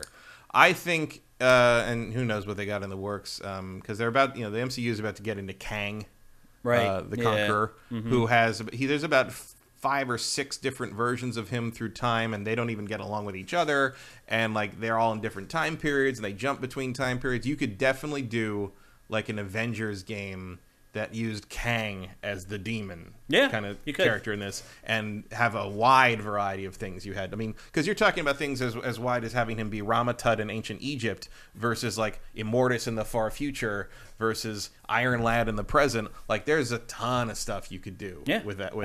That like would not feel like the same thing over and over again. You could even have each time period have its own set of objectives. So yeah, that's a good idea. That's a good idea, and like you could really tweak the powers to work that way. But we're gonna have to get through that XCOM thing first. Yep. So I did enjoy my time with this, and if you're an Evil Dead fan like me, and I'm sure there's probably 3 people who are like Evil Dead as much as I do who are going to watch this episode. But if you are like me, like it's borderline worth the $40 because there just haven't been Evil Dead games. GX Gear, the boys version of this, that would be interesting. Yeah. You could do the Homelander as a bad guy. That would work. You could keep the gore too. Yeah. Yep. Erebus says they already did that with Lego Marvel Superheroes 2. Is he joking? I mean, Kang is a villain in that. Right, but is there a 4v1 mode in there? Not that I know of, but I didn't play a lot of that. Yeah. But anyway, even for big Evil Dead fans like me, I really struggle to say that this is worth the money that they're asking. $40 is a lot for this game. $40 is a lot for that. I would not be surprised if eventually this game comes to PlayStation Plus or Game Pass or some way where you can get it for free or Epic Game Store gives it away. I mean, I don't think it's going to be too long before this is 20. Yeah. At the very least. Yeah. And then maybe they'll be like, oh, you know what? We made our money at launch, and now we're going to make some money off of our DLC, so we can lower the base price. I don't know. I would sit tight for now. The game just came out on Friday. No early reviews, by the way, which is weird, because it's not that bad. Like, this isn't a typical game that doesn't get pre-launch reviews. I don't know if it was a server issue or what. Like, they wanted people to review it on live servers. And I'll say this, too. The game does have tons of people playing it. There's no problems getting games at all. They're fast, too. There's cross-play for all platforms. The player pool is plenty big enough to get games very quickly. So there's not a lot of downtime between games, which is good. But $40 is just a little stiff. If it was $30, I would probably recommend it for most players. But as it is right now, it's just a little too steep for my blood. But there you go. Evil Dead, the game. And Matt, there just hasn't been Evil Dead games. No, I mean, not good ones. I mean, there just hasn't been, really. Fistful of Boomstick is from when? 2005 or 2006? Somewhere in there, yeah. There haven't been many since. Was that the one with Mini Ash? Yeah, I believe so. Was it? Because there were 2 back then. I remember 2. Yeah. But it's been a long time. The one with Mini Ash really killed it for a while. Yeah. Yep. So, the whole IP was dormant for a long time. Yeah. So. Yeah. Much to my chagrin. I mean, it's still crazy that there's only 3 mainline films in that series after all this time. I mean, it's been 50 years? What year was the first Evil Dead release? 77, maybe? It was later than that. Was it later? It was definitely later. Was it at the 80s? It was an 80s movie. Yeah. 81, maybe. Raimi's not that much older than us. 81 maybe for the first Evil Dead. So you're still looking at 40 some years that IP has been around. There's only 3 films, mainline films. Yeah. That's 81 and then 2 was 87. 6 years. I didn't realize there was 6 years between the first and second. And then he just remade the first one. That's really bizarre. And added jokes like the eyeball. I swallow your soul. I swallow your soul. All right, let's move on. What you may be thinking of it from the 70s is Sam. He did a short film called Within the Woods in 1978, which expanded out into Evil Dead. Which was his precursor, yeah. Actually, if you go and read like the stories about the making of the Evil Dead, it's an interesting story because they're in this little dinky town and they're like in this little town like trying to buy all this stuff to make gallons and gallons of blood, and the people in the town are like, what are you doing? F is going on out there? Like, and there's like all this, they're putting Bruce Campbell through all kinds of hell. But he knew, it's just like, oh, this is what we got to do. Get this done. They hated it. The actors hated it. Well, but they knew they had to get out of there. Yeah. Yep. So, it's an interesting story. Yep. Okay, let's move on. We're going to talk next about bad news. Particularly bad news if you're an Xbox fan and you only have an Xbox.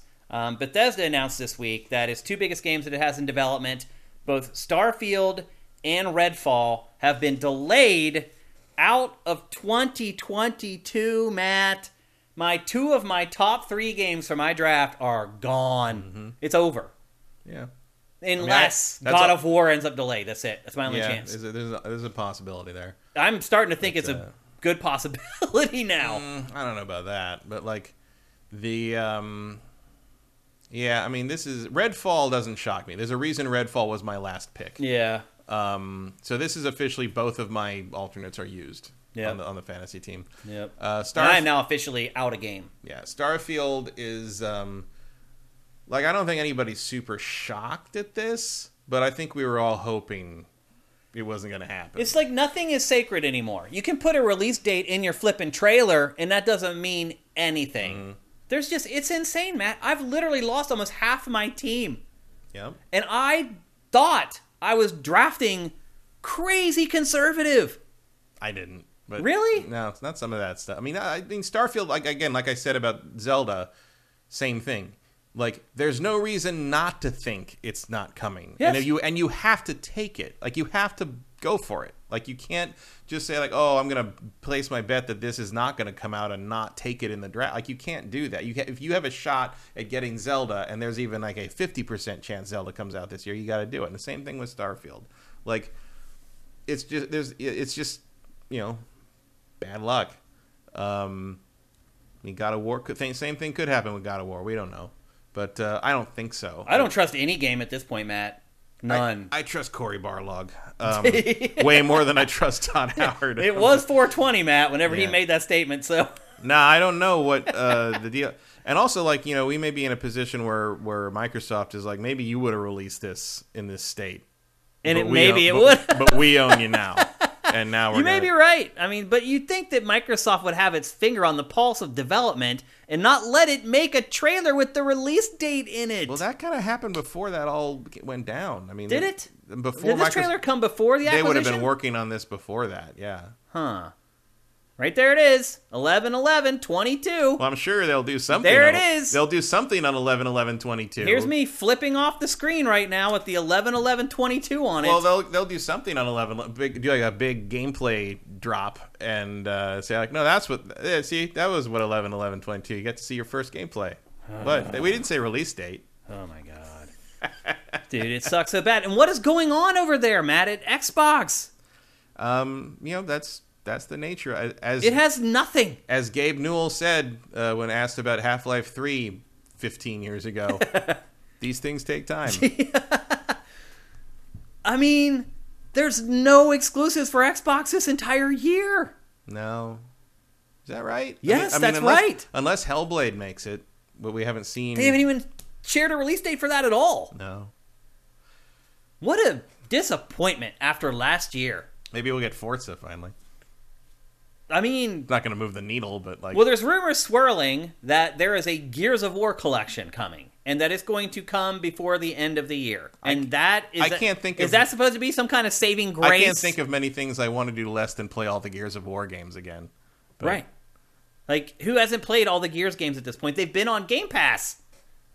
Like, why? Is there a need for a Gears collection? You could just play them all on Game Pass. I think they want to do like a Master Chief collection, sort of unified thing with it. I get it. That's not going to move the needle. That's not going to save this year for Xbox. What? Vincent, the Obsidian RPG is probably this year? You mean Avowed? Avowed? Not a chance in hell that game comes out I would this be year. really shocked. Not a chance in hell. And we haven't seen it played yet. Yeah, we have nothing from that. That game is a long way We have one off. trailer. It ain't Elder Scrolls a long way off, but it's a ways off. Yeah, We're right back to the same 3 games we've been getting from Xbox Here forever. we are again. Maybe we'll get Forza. Halo came out and Halo's broken and we don't know how to fix it. Yeah. And Gears, we might throw more Gears at you even though you don't really care about it. And Anymore. Forza might come out if you happen to notice. Yeah, it's the same crap all over. After last year, which had a great year for Xbox. We gave it Platform of the Year for last year, and then it just falls on its face this year. Mm-hmm. And look, obviously Game Pass is a Band-Aid for Xbox more than other platforms have, but still... Damn, dude, you don't have a single big release the entire year?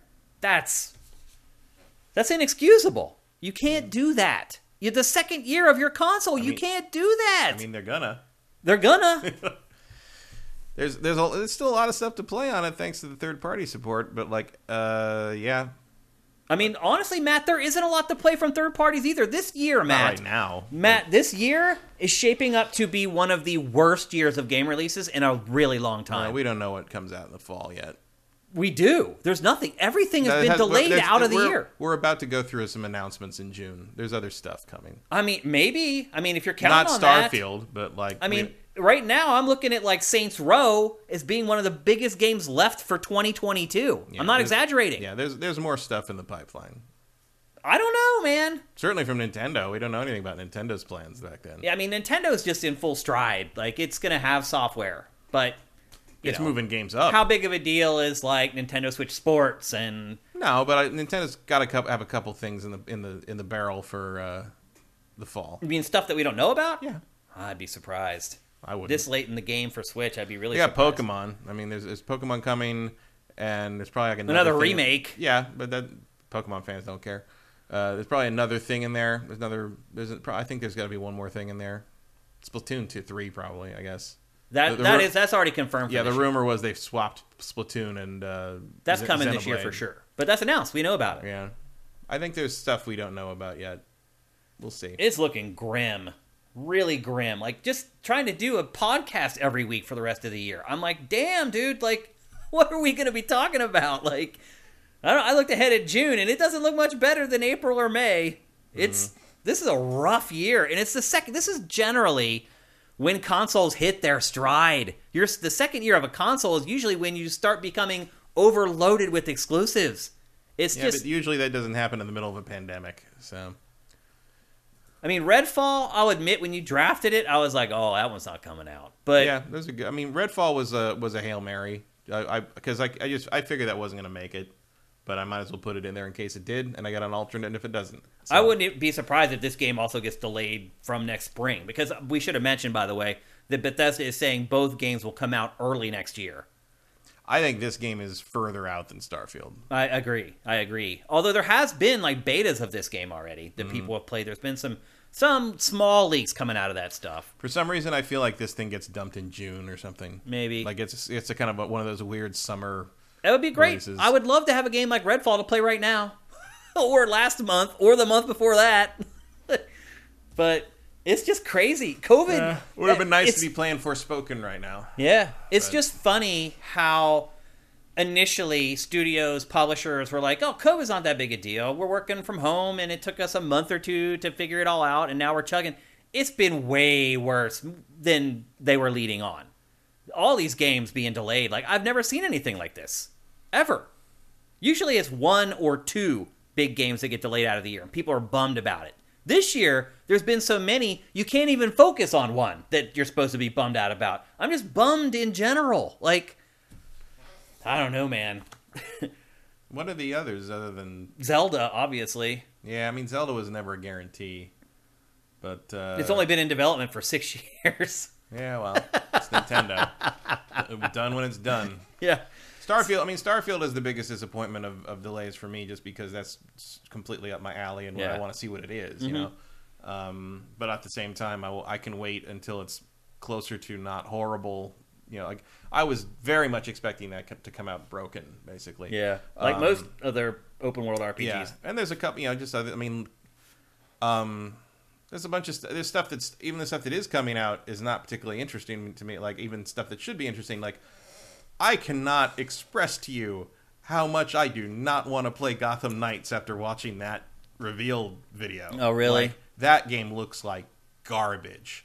That combat looks like garbage. Yeah. It's mushy. I know. And you haven't even played it yet. You can just tell by looking at it. You can look. And it's like, I know it's not technically an Arkham game, but are you really?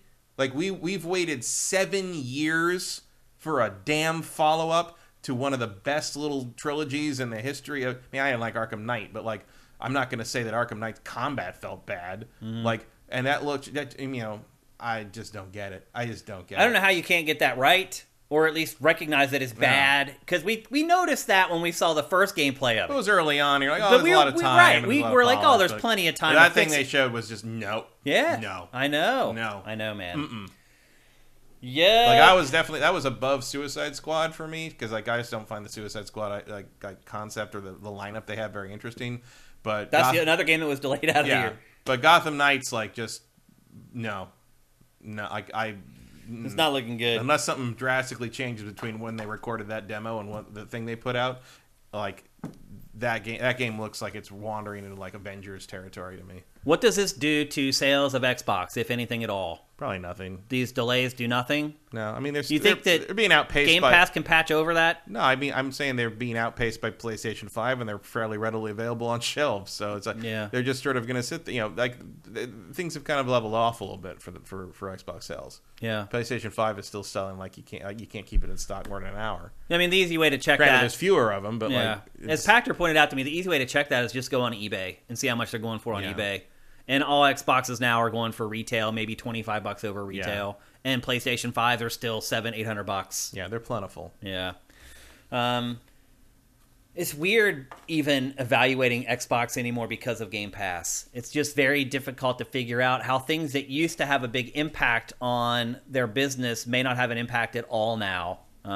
It's interesting. It's a total changing of the guard. And maybe it will save Microsoft's ass because you're right, Matt. This is just a repeat of what we went through for like 9 years straight with Xbox exclusives, where you're just begging for one of the 3 games to come out. And eventually they will have a much more varied library coming out from all these people they've acquired, but like it's just not happening yet. Yeah. Let's go to the chat and see what people are saying. We haven't gone to you guys much in 300 because it's just been a kind of different kind of episode. The cat game Stray will be Game of the Year from Congrim. Hey, it's on my fantasy team. That would be awesome.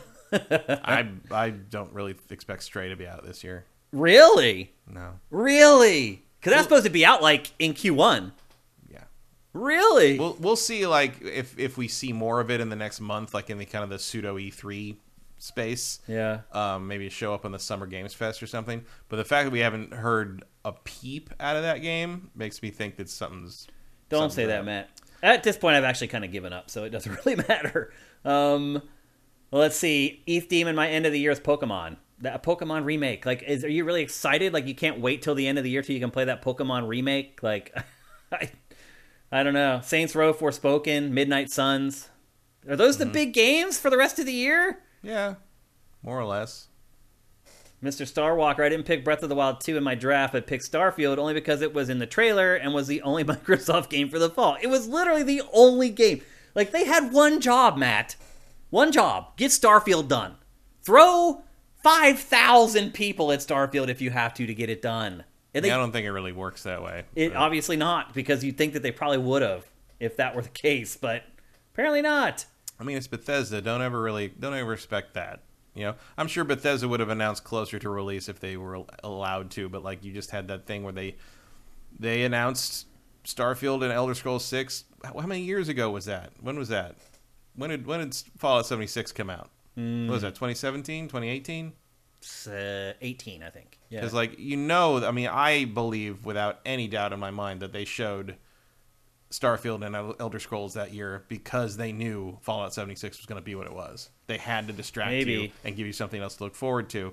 And what that means is they have to kind of feed the beast every once in a while, and that's what they did with that trailer. And maybe they were pretty sure that was going to come out. They were going to have it done in some form by then, but just didn't. That's development. Vincent mentioned a couple things. First, he says Stray was highlighted in an indie reel from Sony, so that's encouraging. And he also brings up something I totally forgot, is that this year's Pokemon is actually not a remake, it is Gen 9.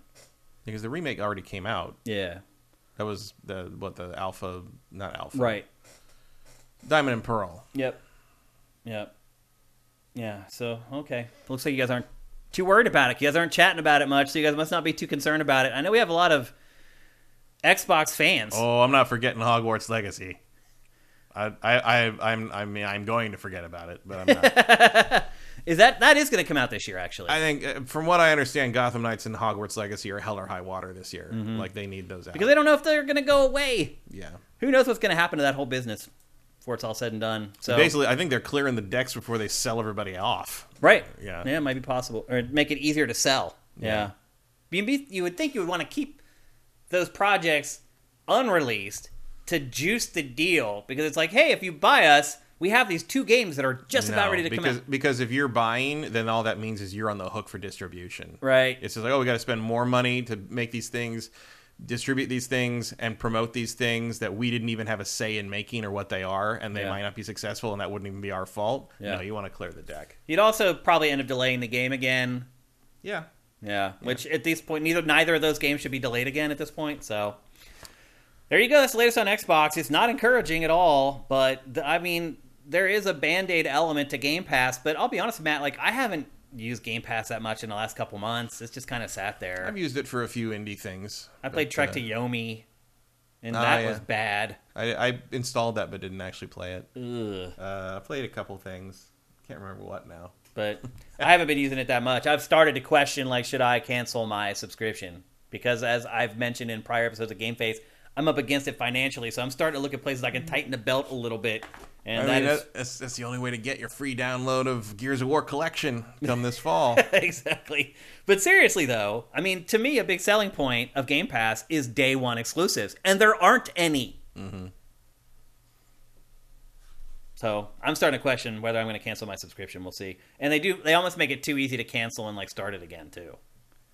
I've already had my free trial where I got it for $1 for a few months. That's not going to happen again. Like, maybe time to cut the cord a little bit on Xbox Game Pass. We'll see. But anyway, that's the latest on Xbox and Bethesda, and none of it is good news. Let's move on. We're going to talk next about Mass Effect 4. Some information leaked. Speaking of things that are a long way off. Yeah, speaking of things that may be 3 or 4 years off still. But a leak came out this week suggesting that Shepard is going to return for Mass Effect 4. How do you feel about that, Matt? I don't think there's anything more predictable imaginable. Really? Yeah. Because I thought the whole thing with this was that they were going to move on. Well, no, one of the only things we know concretely about this game is that Liara is looking for Shepard. And Liara doesn't go on wild goose chases too often. So if she's looking for Shepard, there's a reason for it. Yeah. And it sounds like the destroy ending of Mass Effect 3 is going to be canon, where it's shown that Shepard is still alive. Are you excited for this? No. Are you glad? Did you want them to turn the page and start new? I don't know. Yeah. Like, at least this one has the characters and all is in the galaxy. You know, like the problem with Andromeda was it shouldn't have been a Mass Effect game. Agreed. It just didn't. I agree with that. It didn't use the universe. It didn't use the characters. It didn't have any. And I believe the game would have been much better received if it were not a Mass Effect game. It might be a new IP they could use now if it was something. Just call it Andromeda and have all new things, and like then you're not being compared to Mass Effect all the time. Yep. Yeah, that crushed it being a Mass Effect game. Terrible choice. Yeah, because I actually enjoyed playing that game, but did I enjoy it as a Mass Effect game? No, I did not. I mean, Shepard is obviously not going to be who you're playing. He's not going to, Shepard is going to be out there somewhere. Shepard's the MacGuffin, basically. Everyone's going to be looking for Shepard, but that's not going to be what the story's about. Yeah. That's what I'm guessing. Yeah. I mean, obviously for financial reasons. I mean, look, we got the legendary collection of Mass Effect 1, 2, and 3. That's the definitive version of those games. That's all I care about. Like anything else, like if they happen to make a good 4... awesome. If not, I don't care. Like, how confident are you that Mass Effect 4 is going to be a good game? 0. Like, I don't have any confidence in anything EA does anymore. I mean, I wouldn't go 0, but I'd put it at like 30% maybe. Like, I don't even know if this game gets made. Really? Yeah, you think it may just get canned? If Dragon Age 4 doesn't hit big, and that's definitely coming before that, and that's still a year or more away. We still haven't seen gameplay of that. They're saying summer 2023 at the absolute most optimistic for that. I would guess Q4 later. 2023. If we're lucky, probably more like Q1 2024. Really? They've been working on that one for a long time already. I think they've probably torn it down and built it back up 3 or 4 times by now. Yeah. Because that game's got to sell. Like that. If Dragon Age is a bomb. Or whatever. BioWare's in deep doo-doo. Yeah, I don't know if BioWare survives long enough to finish Mass Effect 4. Because it is EA. Let's not forget. EA is not afraid to close down studios. As a matter of fact, EA has been most patient with BioWare's continued existence of almost any other acquisition That's a good point. Had. It's out of the ordinary. By now, EA would have completely killed BioWare. I think it knows, though, when it does that, and I hate to say if and say when, but when it does that, people are going to freak out. Even if... Well, also, like, if they do that... What do they have? I know. They got Respawn and Madden and FIFA, and not even FIFA anymore. They got EA Football Club or whatever. Yep. And Battlefield. And that's it. And Battlefield's in the trash bin right now. Yeah. I don't know. EA doesn't have... You want to talk about, EA's Microsoft level barren. It is. In terms of, like, stuff to put out. Yep. It's incredible. It is incredible. If they didn't have Respawn, they would be 3 franchises. Well, yeah, if they didn't have Apex Legends bringing in $1 billion a year, they'd be screwed. Yeah. So yeah, I'm looking forward to Screwed. stuff Respawn makes. Yeah. And other than that, I will tentatively keep an eye on Dragon Age and Mass Effect, but like, do I have any expectations of those? No, of course not. I mean, the people who made BioWare an amazing game developer back in the day don't work there anymore for the most part. Yeah. You know, and I'm sure everybody's doing their absolute best, but you can only do so much with what EA gives you. It's just, to me, Matt, it's just really astonishing just how, in general, so fewer games are being released in general. Like, there's just... Well, that's what happens when they cost $200 million. It's crazy. Is that the right direction to go? I mean, it's the only direction to go with the myth of infinite growth. Like, that's what the thing is. Like, everything's got to be bigger. Everything's got to sell more than last time. Everything's got to be better than last time. You can't just settle in, like, this is how much money we make every year. This is our revenue. This is our profit off of, you know, on top of our operating costs. That's how much money this company makes every year. Yeah. And no one can be satisfied with that. Everything has to be bigger and bigger and bigger and bigger. You can't just settle in and be like, this is what we do. This is how much money we're worth. This is how much money we make every year.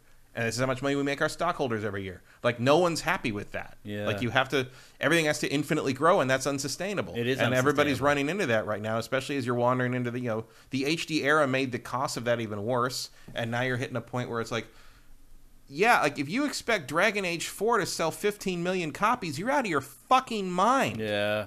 Like, it might, if it's like one of the greatest RPGs ever Ever. made. Is it going to be one of the great? Probably not. Yeah. Because many have tried, many have failed. No, like most have tried, most have failed. Like, you're not gonna, and even the thing, that's the other thing, is like people, you know, especially like EA, I'm sure, was like, well, I mean, BioWare makes some of the greatest RPGs ever. Like, yeah, Baldur's Gate 2 is a great RPG. Would Baldur's Gate 2 sell 15 million copies now? No, this stuff is temporal. Yeah.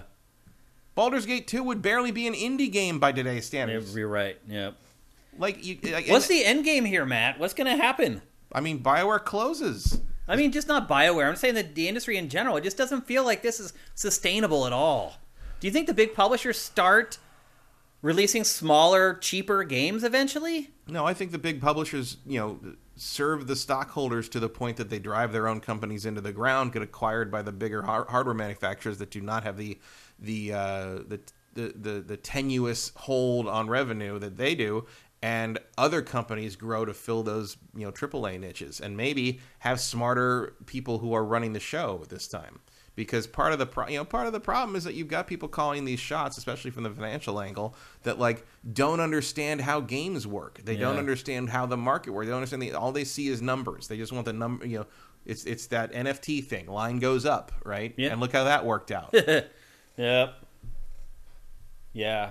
It's and game manuals bringing up a good point. It's like games as a service for everyone. Mm-hmm. Like, it just feels like that's where it's all headed. Where every game is going to become this ongoing, living thing. But even we're going that- to try to be. But even that is something where you're just, you know, you're still constantly outputting cash to keep these things alive and moving and developed. And there's going to be a lot of casualties from that too, because, you know, we've seen what happens when a game as a service doesn't catch on. Yeah. And when a company is not willing to put the effort in to wait for it to catch on, you just pull the plug after. They crash and burn fast. Look what happened to Anthem. Yep. The other thing too about these games as a service is like they don't have legs. If you shut them down, that's it. Mm-hmm. There's nothing to play. Yeah. It's like an all or nothing bet that you're making, and they're very expensive to make, and they take a long time to make. And it's not like you can lower the cost of them and make your money back in most cases. It doesn't work that way. No, you're constantly laying out more money to keep keep people engaged, and unless you have a critical mass of engagement already, it's not sustainable either. Yeah, you're throwing good money after bad. That's then, if you're dumb. But then you're going to see if you're smart, you just can it. But I bet you when we see, you know, Fallen Order 2, which I think the title of that leaked. Yeah. Just Jedi something, Jedi Fugitive or something. I don't know. It's hard to remember like all the different subtitles for Star Wars games at this point, because they all have Jedi in them some way. They're just rearranging the chairs on the Titanic at this point for the titles. But like, you know, that's probably going to come out and sell 10 million copies. Yeah. Like, that should be good enough. Yeah. For anybody, you know, you could be putting out really high quality single player adventure stuff like that and be making that kind of money regularly. Every 3 years, every 4 years. But if you get all your guys working together on these things, and like you get them staggered, you stagger them. You know, just what Microsoft's presumably trying to do. Mm-hmm. You got a good flow there. Yeah. And but everything has to be the biggest thing ever. You know, everything. Yeah. You know, everything. You know, it doesn't matter, and then you hit the point where as long as you hit those number targets, it doesn't matter whether the game was any good, right? And then that leads to the next one selling lower because people don't trust it anymore, and then all the executives are like, well, what happened? It's like, well, what happened 4 years ago. Yeah, you blew all their trust, but you don't understand that. Yep. Yeah, it's not going to a good place, I don't think, Matt. Probably not. I mean, that's sort of all around, though. I mean, Yeah. you see that with almost every movie studio, too, except for Disney. Yeah. The Warner Brothers is not doing great either. They don't have a lot going on. You're looking at Sony, who's one of the reasons Sony is constantly pumping out like Spider-Man villain movies nobody cares about is because the only thing they got. Yeah. They basically... what else do they have? They like, share custody of Bond? Right. Like, although I would argue that those villain Spider-Man movies do okay financially. I mean, Venom did. Yeah. Morbius didn't. Oh, yeah, that's true. And then now you got Craven coming up. I don't know if anybody cares Who about Craven. cares? And Madam Web. Madam Web is like, at some point you have to stop. You That's have pathetic. to stop doing that. Yep. Vincent says Jedi Survivor. That's the Jedi title Survivor, of the right. new Fallen Order 2. Jedi Survivor. Yep. So anyway, there Better you go. than being an outcast. Yeah. It's pretty crazy how our discussion of Shepard being in Mass Effect 4 spun off into this other discussion, but that's how GameFace works when we're sitting here kind of trying to sort through things and figure out what the bigger picture As long as is. we're talking about like weird expectations for things, Yeah. like it's just,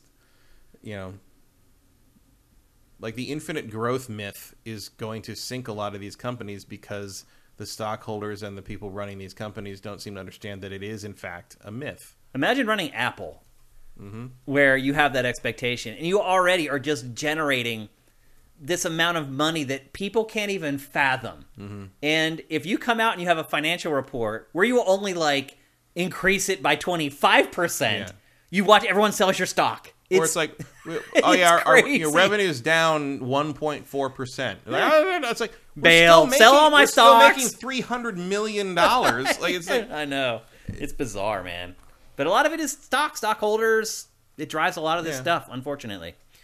Okay, let's move on. We're going to talk next about something we've talked about before. And when we talk about it, we always assume maybe we wouldn't have to talk about it again. And here we are again. Once again, certain segments of the media are blaming video games for a mass shooting. There was a horrific mass shooting in Buffalo in the last few days where a guy drove a couple 100 miles into a neighborhood full of people of color and went into the supermarket and just started shooting people. Killed 10 people, I believe, was last count. 3 wounded, including shot the security guard who was in the store because the perpetrator had body armor on. And the security guard shot him. It bounced off of his body armor, and then he killed the security guard. And Who was a retired cop. And was a retired cop, exactly. And had only done that because he'd become bored. It's awful. Some of the stories of the people who were killed, like there was one woman who had been running like a soup kitchen for like 25 years to feed her neighbor. Like, yeah, they all seemed like they were all really good people. Yeah. And like all the stories I've read about them were just like, oh my God. It's just terrible. It's terrible. And so this is bad enough, but here come certain segments of the media who, and let's be honest, a lot of the media outlets that are doing this are the ones who also are very pro-gun, pro-Second Amendment, NRA, whatever, are now they're blaming video games on the violence. And Matt, I will say one thing that at least made me think, and I actually I can't remember where I saw someone mention this, is that the shooter live streamed on Twitch the shooting. And I did see someone say, and I kind of agree with this, is that he had put the camera on his gun. And if you watch the footage of that, if you're someone who doesn't play a lot of games and isn't tech savvy, it is kind of hard to tell the difference between the live stream of him actually shooting people and watching someone play a first-person shooter. Because you put the camera behind the gun like that, that's what it's going to look like. Right. Usually when you're playing a video game, though, the gun doesn't have a bunch of Nazi shit written on it. Right. Well, unless you're playing a Call of Duty game set in World War II. Well, usually they don't have slogans written on the gun. I understand what you're saying. There wasn't a lot of ambiguity as to why he did this. I don't think Doom had anything to do with it. No. I mean, it's asinine that they're blaming it on games. But the point that I was getting at is I can see how these news outlets could convince people like my mom or whatever, watching it to be like, damn, like I can't tell the difference between the real shooting and the video games. And I could see where, and my mom, it doesn't feel this way, by the way. I just want to say that. If she's watching this stream, she might be, since it's 300. She doesn't feel that way. She understands that, game violence and movie violence doesn't lead to violence in the real world. I'm just using her as an example, as someone who's older and retired and may look at the footage side by side and say, yeah, like... And watches those channels. Yeah, older folks generally. And may say, I can't see the difference. And then they make that jump of logic of, well, then, yeah, I could see where this would desensitize people to this stuff and make this kid think that he's just playing a video game while he's doing it. Again, all absurdities. But I can see where this angle now, as games have have looked more and more realistic, where that line is harder for uneducated people to draw anymore. How do you feel about this? I don't care. It doesn't matter. There is a video game connection on this, but it's not that the footage looks like a video game. The connection is that if a kid is playing online games, they are inevitably being exposed to white supremacist propaganda and grooming. That is the video game connection. Interesting. I mean, that's true of almost any online space that you're going to end up, but it's especially true of video game stuff. You see it in all the lobbies. You see it in almost every kind of online game like that. It's near constant. It's like everything has become Baron's chat for neo-Nazis. So I guarantee you, if you have a kid who's playing online games, they have been exposed to this sort of thing, this sort of rhetoric. And that's where it starts. And then they end up on 4chan, and they end up on all that stuff. And that's how you end up live streaming yourself holding a gun with the N-word written on it while you shoot people in a supermarket. And leave this giant manifesto which quotes all the worst, like, extremist right-wing QAnon stuff you could possibly imagine. So yeah, the video games are a pretty minor factor in terms of being video games, but they are a vector to hearing this stuff for the first time. And that is how you get someone who's radicalized as a teenager. Because they're very good at that. Like, there's, it's a portal. It's a gateway into finding more of this stuff, basically. It has nothing to do with whether it looked like a first-person shooter. I think that's a red herring, but like almost every right-wing explanation for this stuff that avoids the gun issue is a red herring to begin with. So it's just another arrow in the quiver of nonsense and disinformation. And it's not going to affect anything as far as the video game industry goes. Like no serious people take that idea seriously. What can we do to stop the radicalization of young people through video games? What can be done, if anything? I mean, the only real solution is cracking down on the ability to communicate and talk to these kids like that. I mean, you have to moderate your chat and your stuff incredibly hard, and a lot of that is arguably impossible. Better parenting? Is it going back to just better? It does go back to know what your kids are playing, know what they're talking about, know what they're hearing. Talk to them about things like, don't confront them, but like, kind of be, I'm not a parent, so what am I talking about? But don't confront them. Don't be like, just be like, oh, I saw on the news this thing said this thing about, the 14 words or whatever. And like, what do you think about that? And if your kid says that he thinks that sounds pretty cool to him, you might want to sit down and have a chat. Yeah. Because he's been talking to some people online, I guarantee it. Well, in the case of this shooter, of course, the parents were like, oh, I have no idea. But everyone else who talked about the guy was all knew. I mean, they knew he was even the cops were lying about knowing unknown to law enforcement, but they'd investigated him in June last year for threatening to kill classmates. Is that what it was? That was he had threatened to kill classmates. He had talked about shooting classmates, and like they investigated him for that. Like it's all he was actively armed and had just murdered 10 people, and the cops just walked up and talked to him. And they put I noticed that when they went to, they put their hand on his back. Yeah. It's like, oh my God. Because they weren't afraid of him. Right. That's why. Right. That really struck me. Watching how they handled that guy, I was like aghast. I was that kid had been 5 shades darker. He wouldn't have been there. He'd have been he wouldn't have been there, but he'd have been dead. Yeah, and the cops would have just shot him. Fire. Yeah, I fully believe that. It was disgusting watching how they treated him. Mm-hmm. It reminded me. I can't remember the name of the guy. Was it Dylan Roof, who they took to McDonald's? Took to get a hamburger. Yeah. I mean, this is a case though where it just comes back to just parenting. Because it's there. Like, if you go in his room and you look at his writings, he wrote this manifesto for months. Right. Well, and also, if you're a parent and you're engaged, also brings up the question: do the parents disagree with him? Right. Or is he getting it from the parents? Yeah. Right. That's another problem. But he seemed to come from an affluent family, which doesn't... A lot of affluent families are like that. Remember the weirdos holding their guns on the protesters in right. gated community? I mean, this is not like a bunch of... everyone thinks about a bunch of trailer park y'all kada stuff. Like, a lot of this is upper class stuff. A lot of this is elitism. It's like Get Out. The movie Get Out. Yeah. It's definitely That movie's there. freaked me out, by the way. Jordan, it's one of those movies that Jordan I've watched. Peele makes such good horror because the horror is real shit. I mean, it is. I can't wait for Nope. Nope looks so good. It does. But Get Out has shook me. It's something that has stuck with me for a really long time. I think he wanted it to shake you. I mean, I think it shook him. Yeah. Like he's writing about some real stuff in that. From that you can tell that movie comes from the heart, or or the guts, or whatever you want to term it. Do we bear some responsibility? He's exercising some demons in that film, and it shows, and you can feel it. Yeah. I feel that way with my own family sometimes.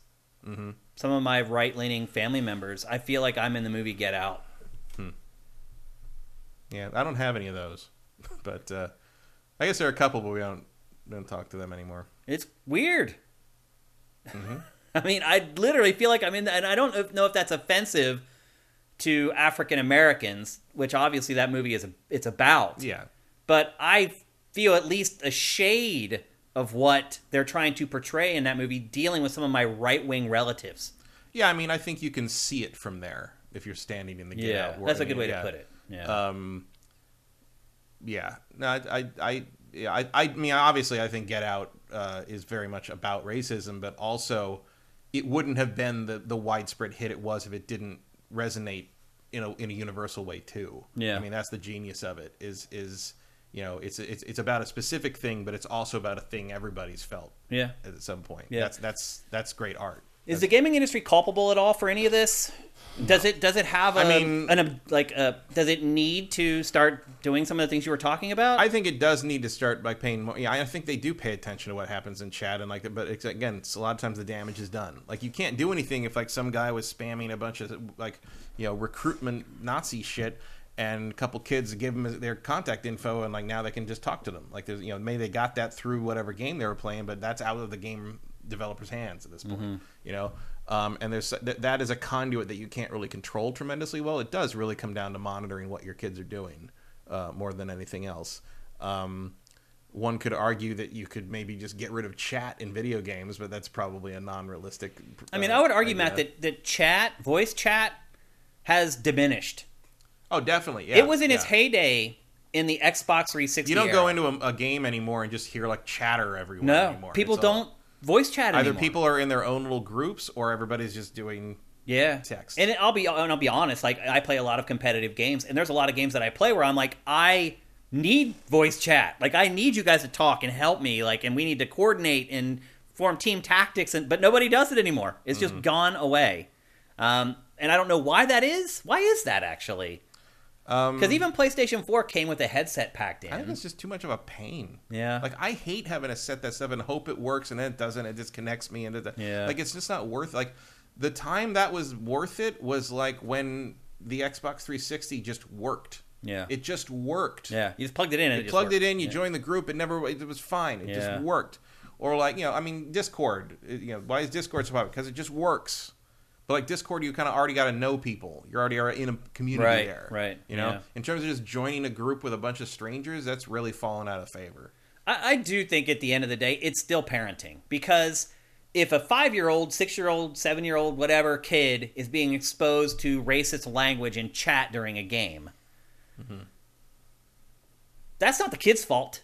No. That's the parent's fault. The parent is allowing their kid to play this game where they're chatting with other people. I have a sister and with a nephew, and he's a big Fortnite player, and he's constantly just arguing with people, and I've mentioned him actually in the last episode we did about how his grades are falling, and the school thinks it's all because of Fortnite. And then I actually, after the show, I talked to my sister, and I'm like, what's going on? And she's like, really, the problem is the chat. That he gets really angry with the people because the people who are chatting with him are telling him he's terrible at the game and blah, blah, blah. He's like 7, you know? Like, your emotions are so... You're not in control of them at that age. And the bigger problem... You're probably for not in control of your emotions if you're telling a 7-year-old they suck at a video game either. Exactly. So. But I told her, I'm like, then don't let him play. Like, it's that simple. It's your job. It's because I could tell she's starting to take the angle of, like, you work in this industry, and look at what your industry is doing to my son. And I was like, no. This is your job. If your kid plays baseball and is having a horrible time because the other players are making fun of him or, like, the coach is yelling at him, are you going to go complain to the MLB? Yeah. Like, that's not what happens there. You got to deal with you got to know your kid. You're going to go picket the Louisville Slugger Company? Yeah, you got to talk to the kids. You got to know what they're doing. You got to know what they're into.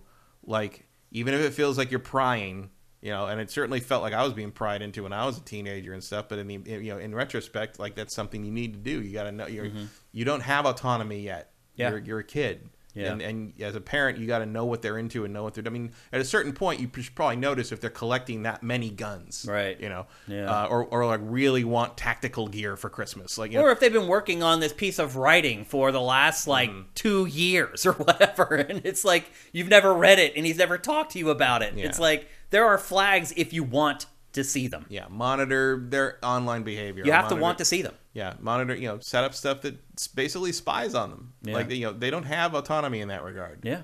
And usually I think most kids are not going to do anything horrible. True. You know, there's a reason. All it takes is one. Yeah. That's all it takes, as we just saw. And again, one person, one assault rifle. And again, that's all it takes. Comes down to, like, I don't care what he was playing, this guy. I'm sure tens of thousands or hundreds of thousands or millions of other people play the same games he was playing, and none of them did this. Right. Yeah. If this is what caused that, this would happen more often from people from that walk of life and that vein of interest, and it doesn't any more than it does with anyone else. Yeah. You know, like, there's no constant trend of everybody who shoots up a supermarket or shoots up a school plays video games beyond the fact that almost everybody plays video games. Yeah. The unique part is that they killed people. Everyone's just looking for someone to blame that's not them or connected to them. Everybody's looking for something to blame that does not involve work, guns, or guns, passing gun law. Like, right. You know, as The Onion says every time, nothing to be done about this, says only nation where this happens regularly. Yeah. Like, it doesn't happen in Australia. It Anywhere. doesn't happen in Britain. It doesn't happen anywhere except here. And I don't know. Maybe it's just because we're different, but maybe the difference is the thing that's actually different, which is that everybody can get their hands on guns. I could go out right now and buy AR-15s easier than I could get a case of baby formula. I know. But easier than you can get Sudafed. Yeah. And look, I here's the thing. Like, I grew up with guns. I grew up in a rural area where literally there were some years where we hunted for our food. Like, and we needed to hunt to have steak to eat for the rest of the year or whatever. Otherwise, my parents would never buy it. So I don't hate guns, but you do not need an assault rifle. You need a hunting rifle, a bolt-action rifle, where you put one bullet in at a time, and when it fires, you pop it out and put another one in. You need a shotgun, and you need maybe a handgun for protection at home. And that's a 6-shot handgun. And really, probably shotguns are better for home defense anyway. It probably is. And that's it.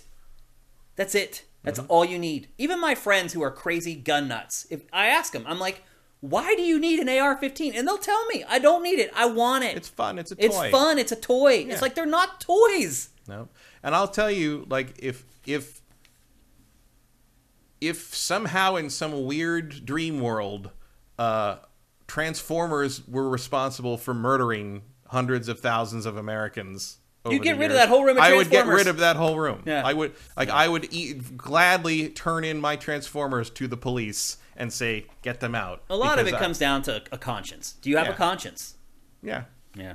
There is a very long streak of fuck you got mine in American culture that I don't know if we can ever overcome. Yeah. Yep. I would love to go to chat because this is an interesting topic and you guys are talking about it. And it does appear that the vast majority of you guys agree with us.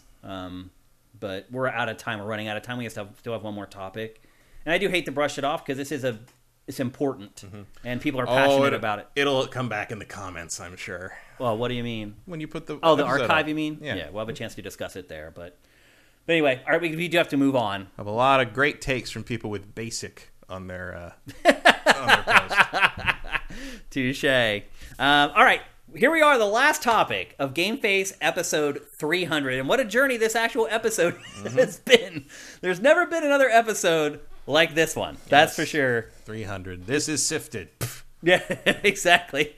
And we're going to talk about the game that Matt played this week, and it is Ayuden Chronicles Rising, which is a 2D action RPG that is I don't even know, honestly, the truth about this. I don't think it's a prequel. I think it is. It is a prequel. It's a prequel side story thing, and some of the characters in this game are going to carry over into the final game. Which is just Ayuden Chronicles, yeah. right? Okay. And I think like how much you build up the town in this is going to determine what the town is like in the game. They're going to tie together. There's an import save thing. Oh, that's cool. With the caveat that you can only import on the same platform.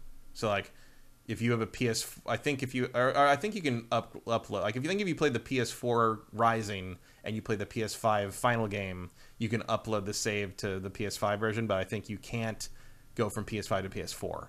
Okay, like stuff like that. That's still cool though. But anyway, that's a cool idea. Like what you do in this will affect some things. I assume any character in this that has a big portrait that you get is going to be because that was always the thing in Suikoden was if they had a portrait. They were one of the 108 stars that you could recruit. Yeah. So I assume that's what's going to happen here too. The character design sort of gives it away. I was like, oh, that's an interesting looking character. I'm sure they are someone in the final game. Now this game is on Game Pass. Yeah. How much is it selling for outright? Do you know? I want to say it's 15. Okay. Which is about right. How do you feel about it? I really like it. I'll say this: I had to play a lot more of this than I really wanted to get decent B-roll. Yeah, it's a slow burn because there's just a lot of talking. A lot of talking, and I was like, I can't show 20 minutes of B-roll of just text bubbles, and a lot of going back to the same places, and a lot of the same. Yeah. But I still didn't play that much. Like I spent like a couple hours getting the B-roll, but I felt like I really only played like 7 or 8 minutes of like combat. Yeah, I played, I'm probably around 10, 11 hours at this point. Yeah. And I feel like I'm maybe 2/3 done. Like, if you just were able to burn through the story like a linear thing, I think this game's about 4 hours. But you have to there's some grinding, there's a lot of side quest stuff. I will admit that the pacing of it, if you just look at how the story is told, is real slow. Because there's a lot of back and forth stuff going. Oh, we got to do this. Well, I need this thing first. Okay, go back here and get I'll bring it back. Okay, that's cool. I got to do that now. I'll do that, but then you got to talk to this person because they need a thing they're going to do a thing that I need this for that, and they got to go get more ore. Okay, so there's a lot of that. But if you could probably burn through the actual story if you didn't have to do all the fetch questing pretty fast. But there is the brilliance of this game is like it's one of those games where they throw a lot of side quests at you. And then you just happen to complete them all as you play. Oh, good. You know what I mean?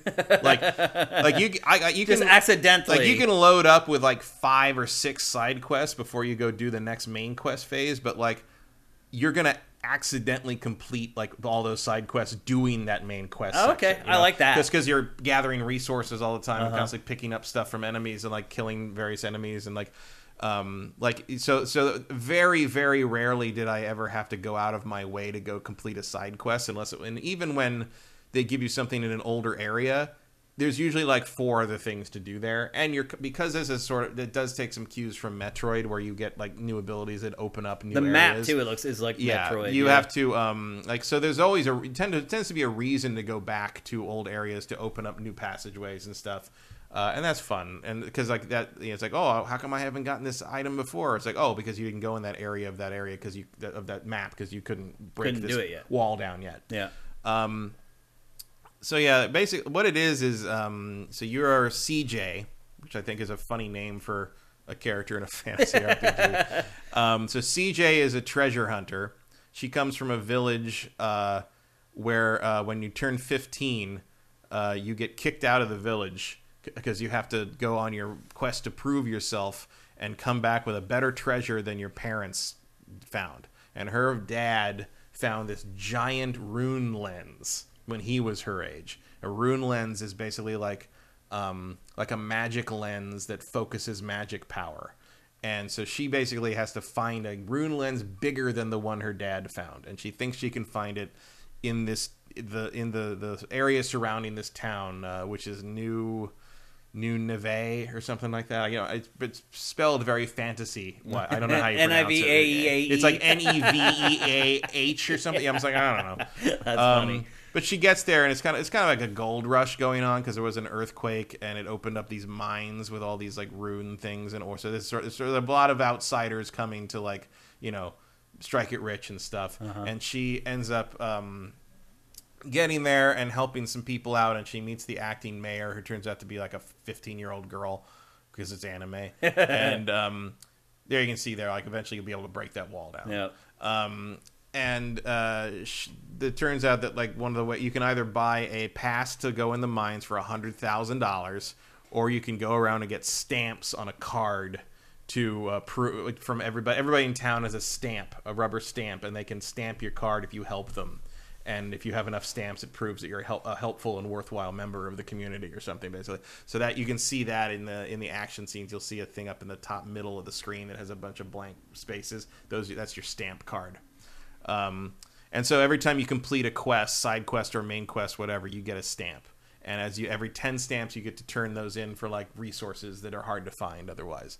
And you I think it's something like 140 stamps in the game or something. Like, it's a lot. Because the first time you're like, oh, you just need to fill this up. That's cool. Oh, silver. Oh, silver. Okay, now I'm gold. Okay, that's a lot more. And then like gold's not the end either. Like there's a lot going on. So as you can see, it's just a side-scrolling action game. You do get 2 other characters eventually. You get a kangaroo man who can store anything in his pouch, which is weird because male kangaroos don't have pouches. Because he's a kangaroo man. But he's like a badass mercenary with a giant sword, and he can knock things down and like, you know, fight through enemies' blocks and stuff. And then eventually the mayor girl joins you because she was born with magic power, which is very, very rare. Normally you need to use rune lenses and learn magic, but she was born with it. So she joins you as a magic character. And the way it works is you can switch between them at any time. So CJ's attacks I'm playing this on PS5, so CJ's attacks are on the square button.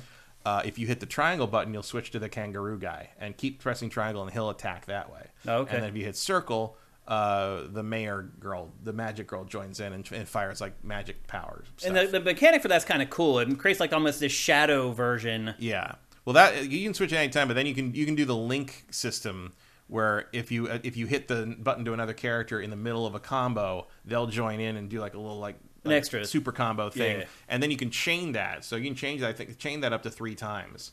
And that's usually enough to kill just about anything. Like, I found the combat in this to be surprisingly good. Yeah, it's fun. Like there's a lot of, and like eventually you unlock as you upgrade, you know, gathering all the resources as you might expect. You can then upgrade your weapons and armor and abilities and stuff.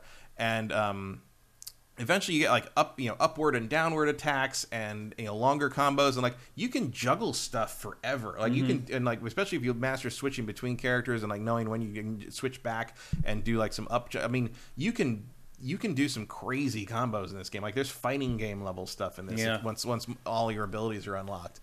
And upgrading armor tends to give you more traversal abilities, so you can use those to like get to hard to reach places or like get out of the way of things. Like there's a lot in here. Like this is an easy game. Like this is at no point have I ever felt particularly challenged by anything. But it's a lot of fun. And what's up with the town building? Other than, you know, your save that carries over to the real game next year or whenever it comes out.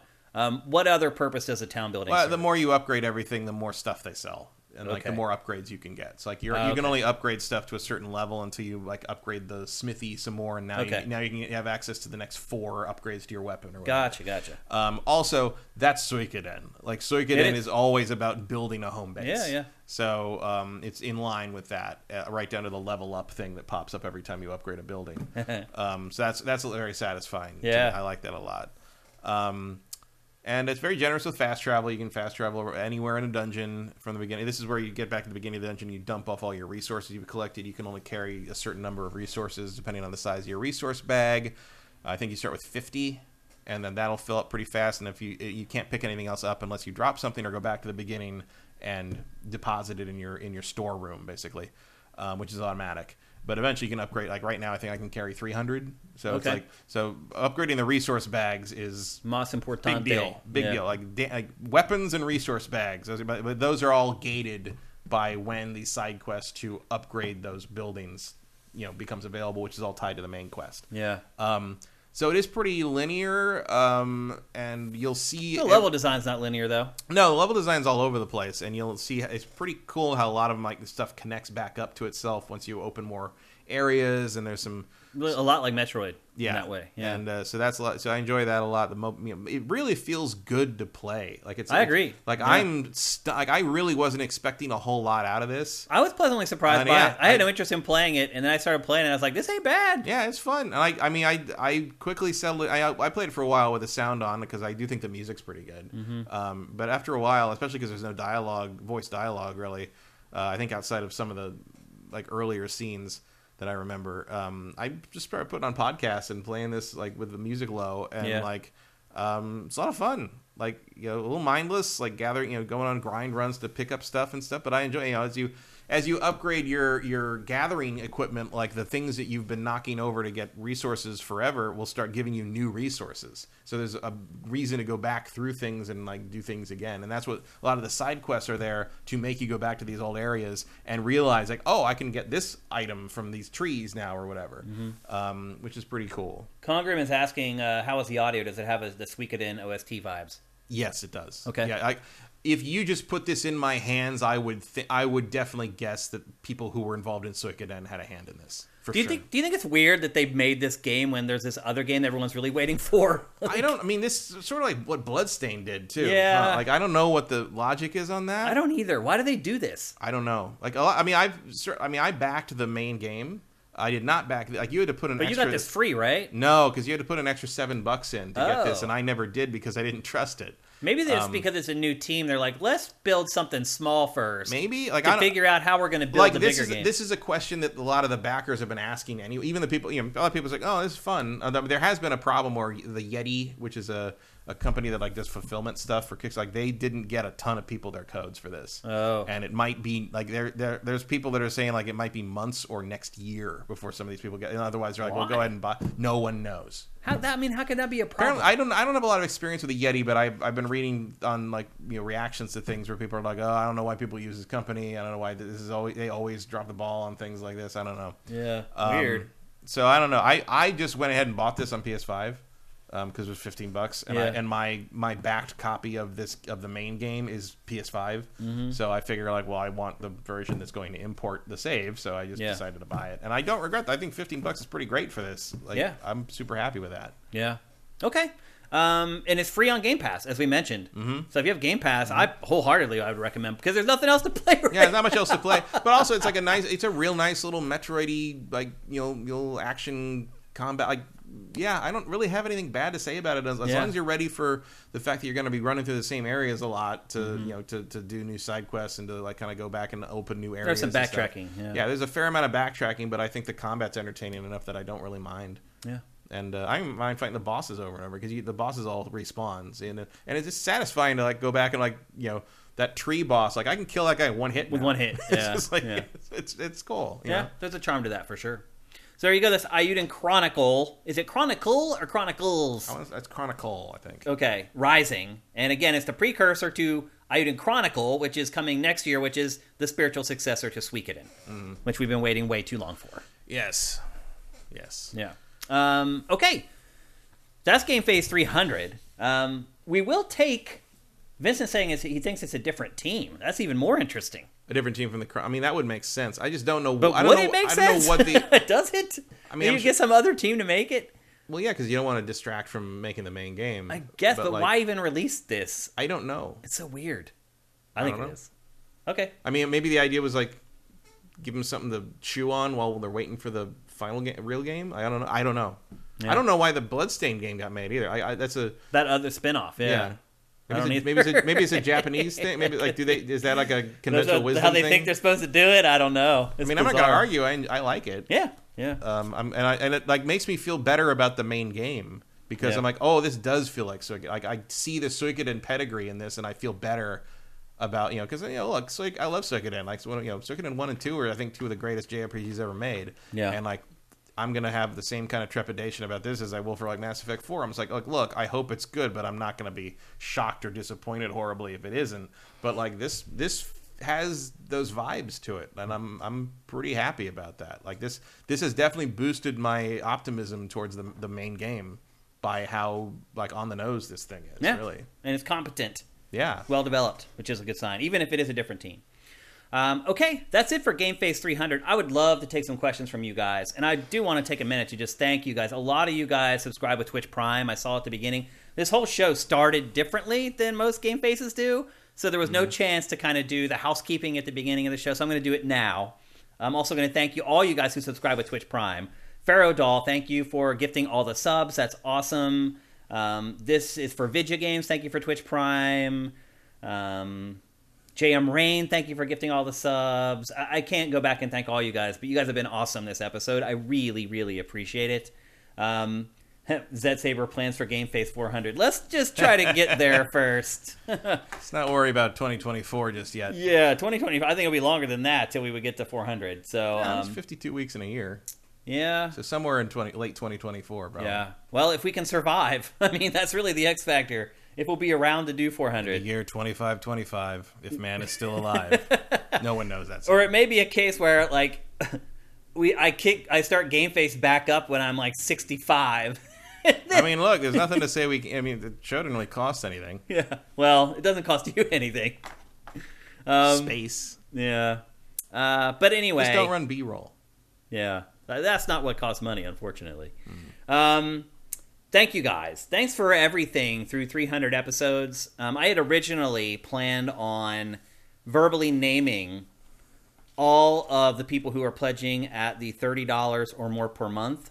In fact, I'm just going to run that right now to thank you guys again. And I was going to read all these names out loud because you guys are the reason we got to 300. Like, all our patrons matter, obviously, but you guys are giving us $30 a month to make sure that this show keeps going, and I just want you to know how much I appreciate it. It's especially now, I know a lot of you guys are, everyone's feeling the pinch of inflation and everything. I'm sure a lot, and I've seen it. Like, we've lost so many patrons over the last, 5 months, and every single one of them says, my financial situation changed, my financial situation changed, my financial situation changed.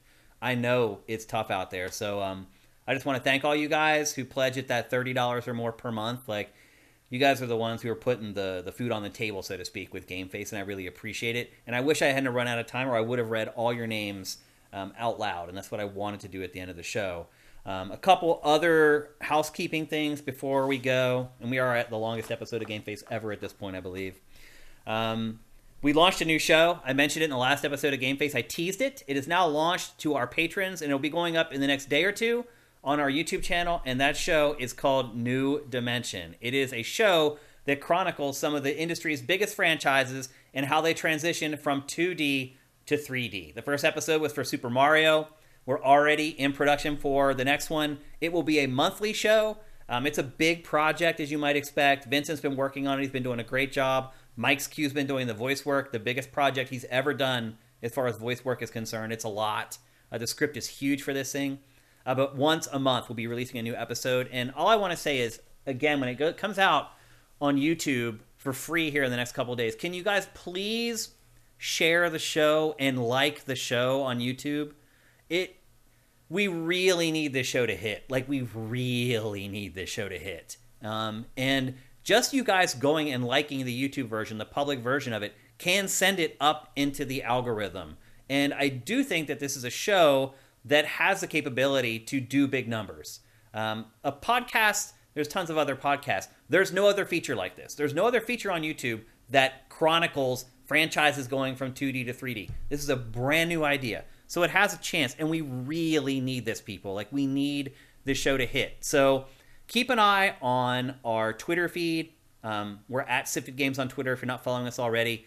We will obviously tweet whenever the show goes live on YouTube. Please go and like the show. Click that thumbs up. It can make a huge difference for us. And if you're not already subscribed to our YouTube channel, do that as well.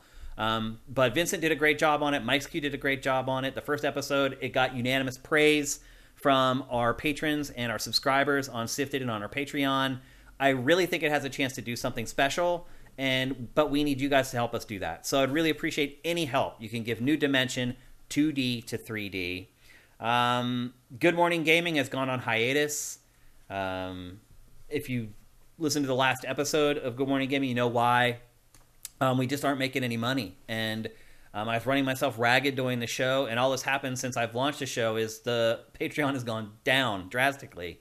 And honestly, like as I mentioned in a prior show, I'm just not making ends meet anymore. So I'm having to spend the time that I was spending on that show trying to make money in other ways. Like I can't make a living off Sifted anymore. So I have to like do some freelance work or find some other gigs to pay my bills. So I just can't do it anymore. Now, if our Patreon goes back up and it does get above that $4,000 mark, then I can consider doing it again. But that was the condition of the show anyway, was it needs to be at 4,000.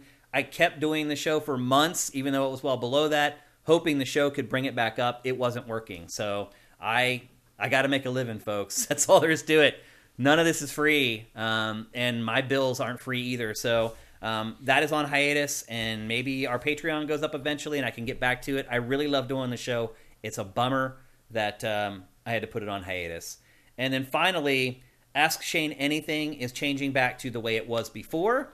It is going to be kind of like Pactor Factor in that we put out a call out for questions. In fact, there's a call out for questions right now. You can find it on the homepage at sifted.net or on our Patreon.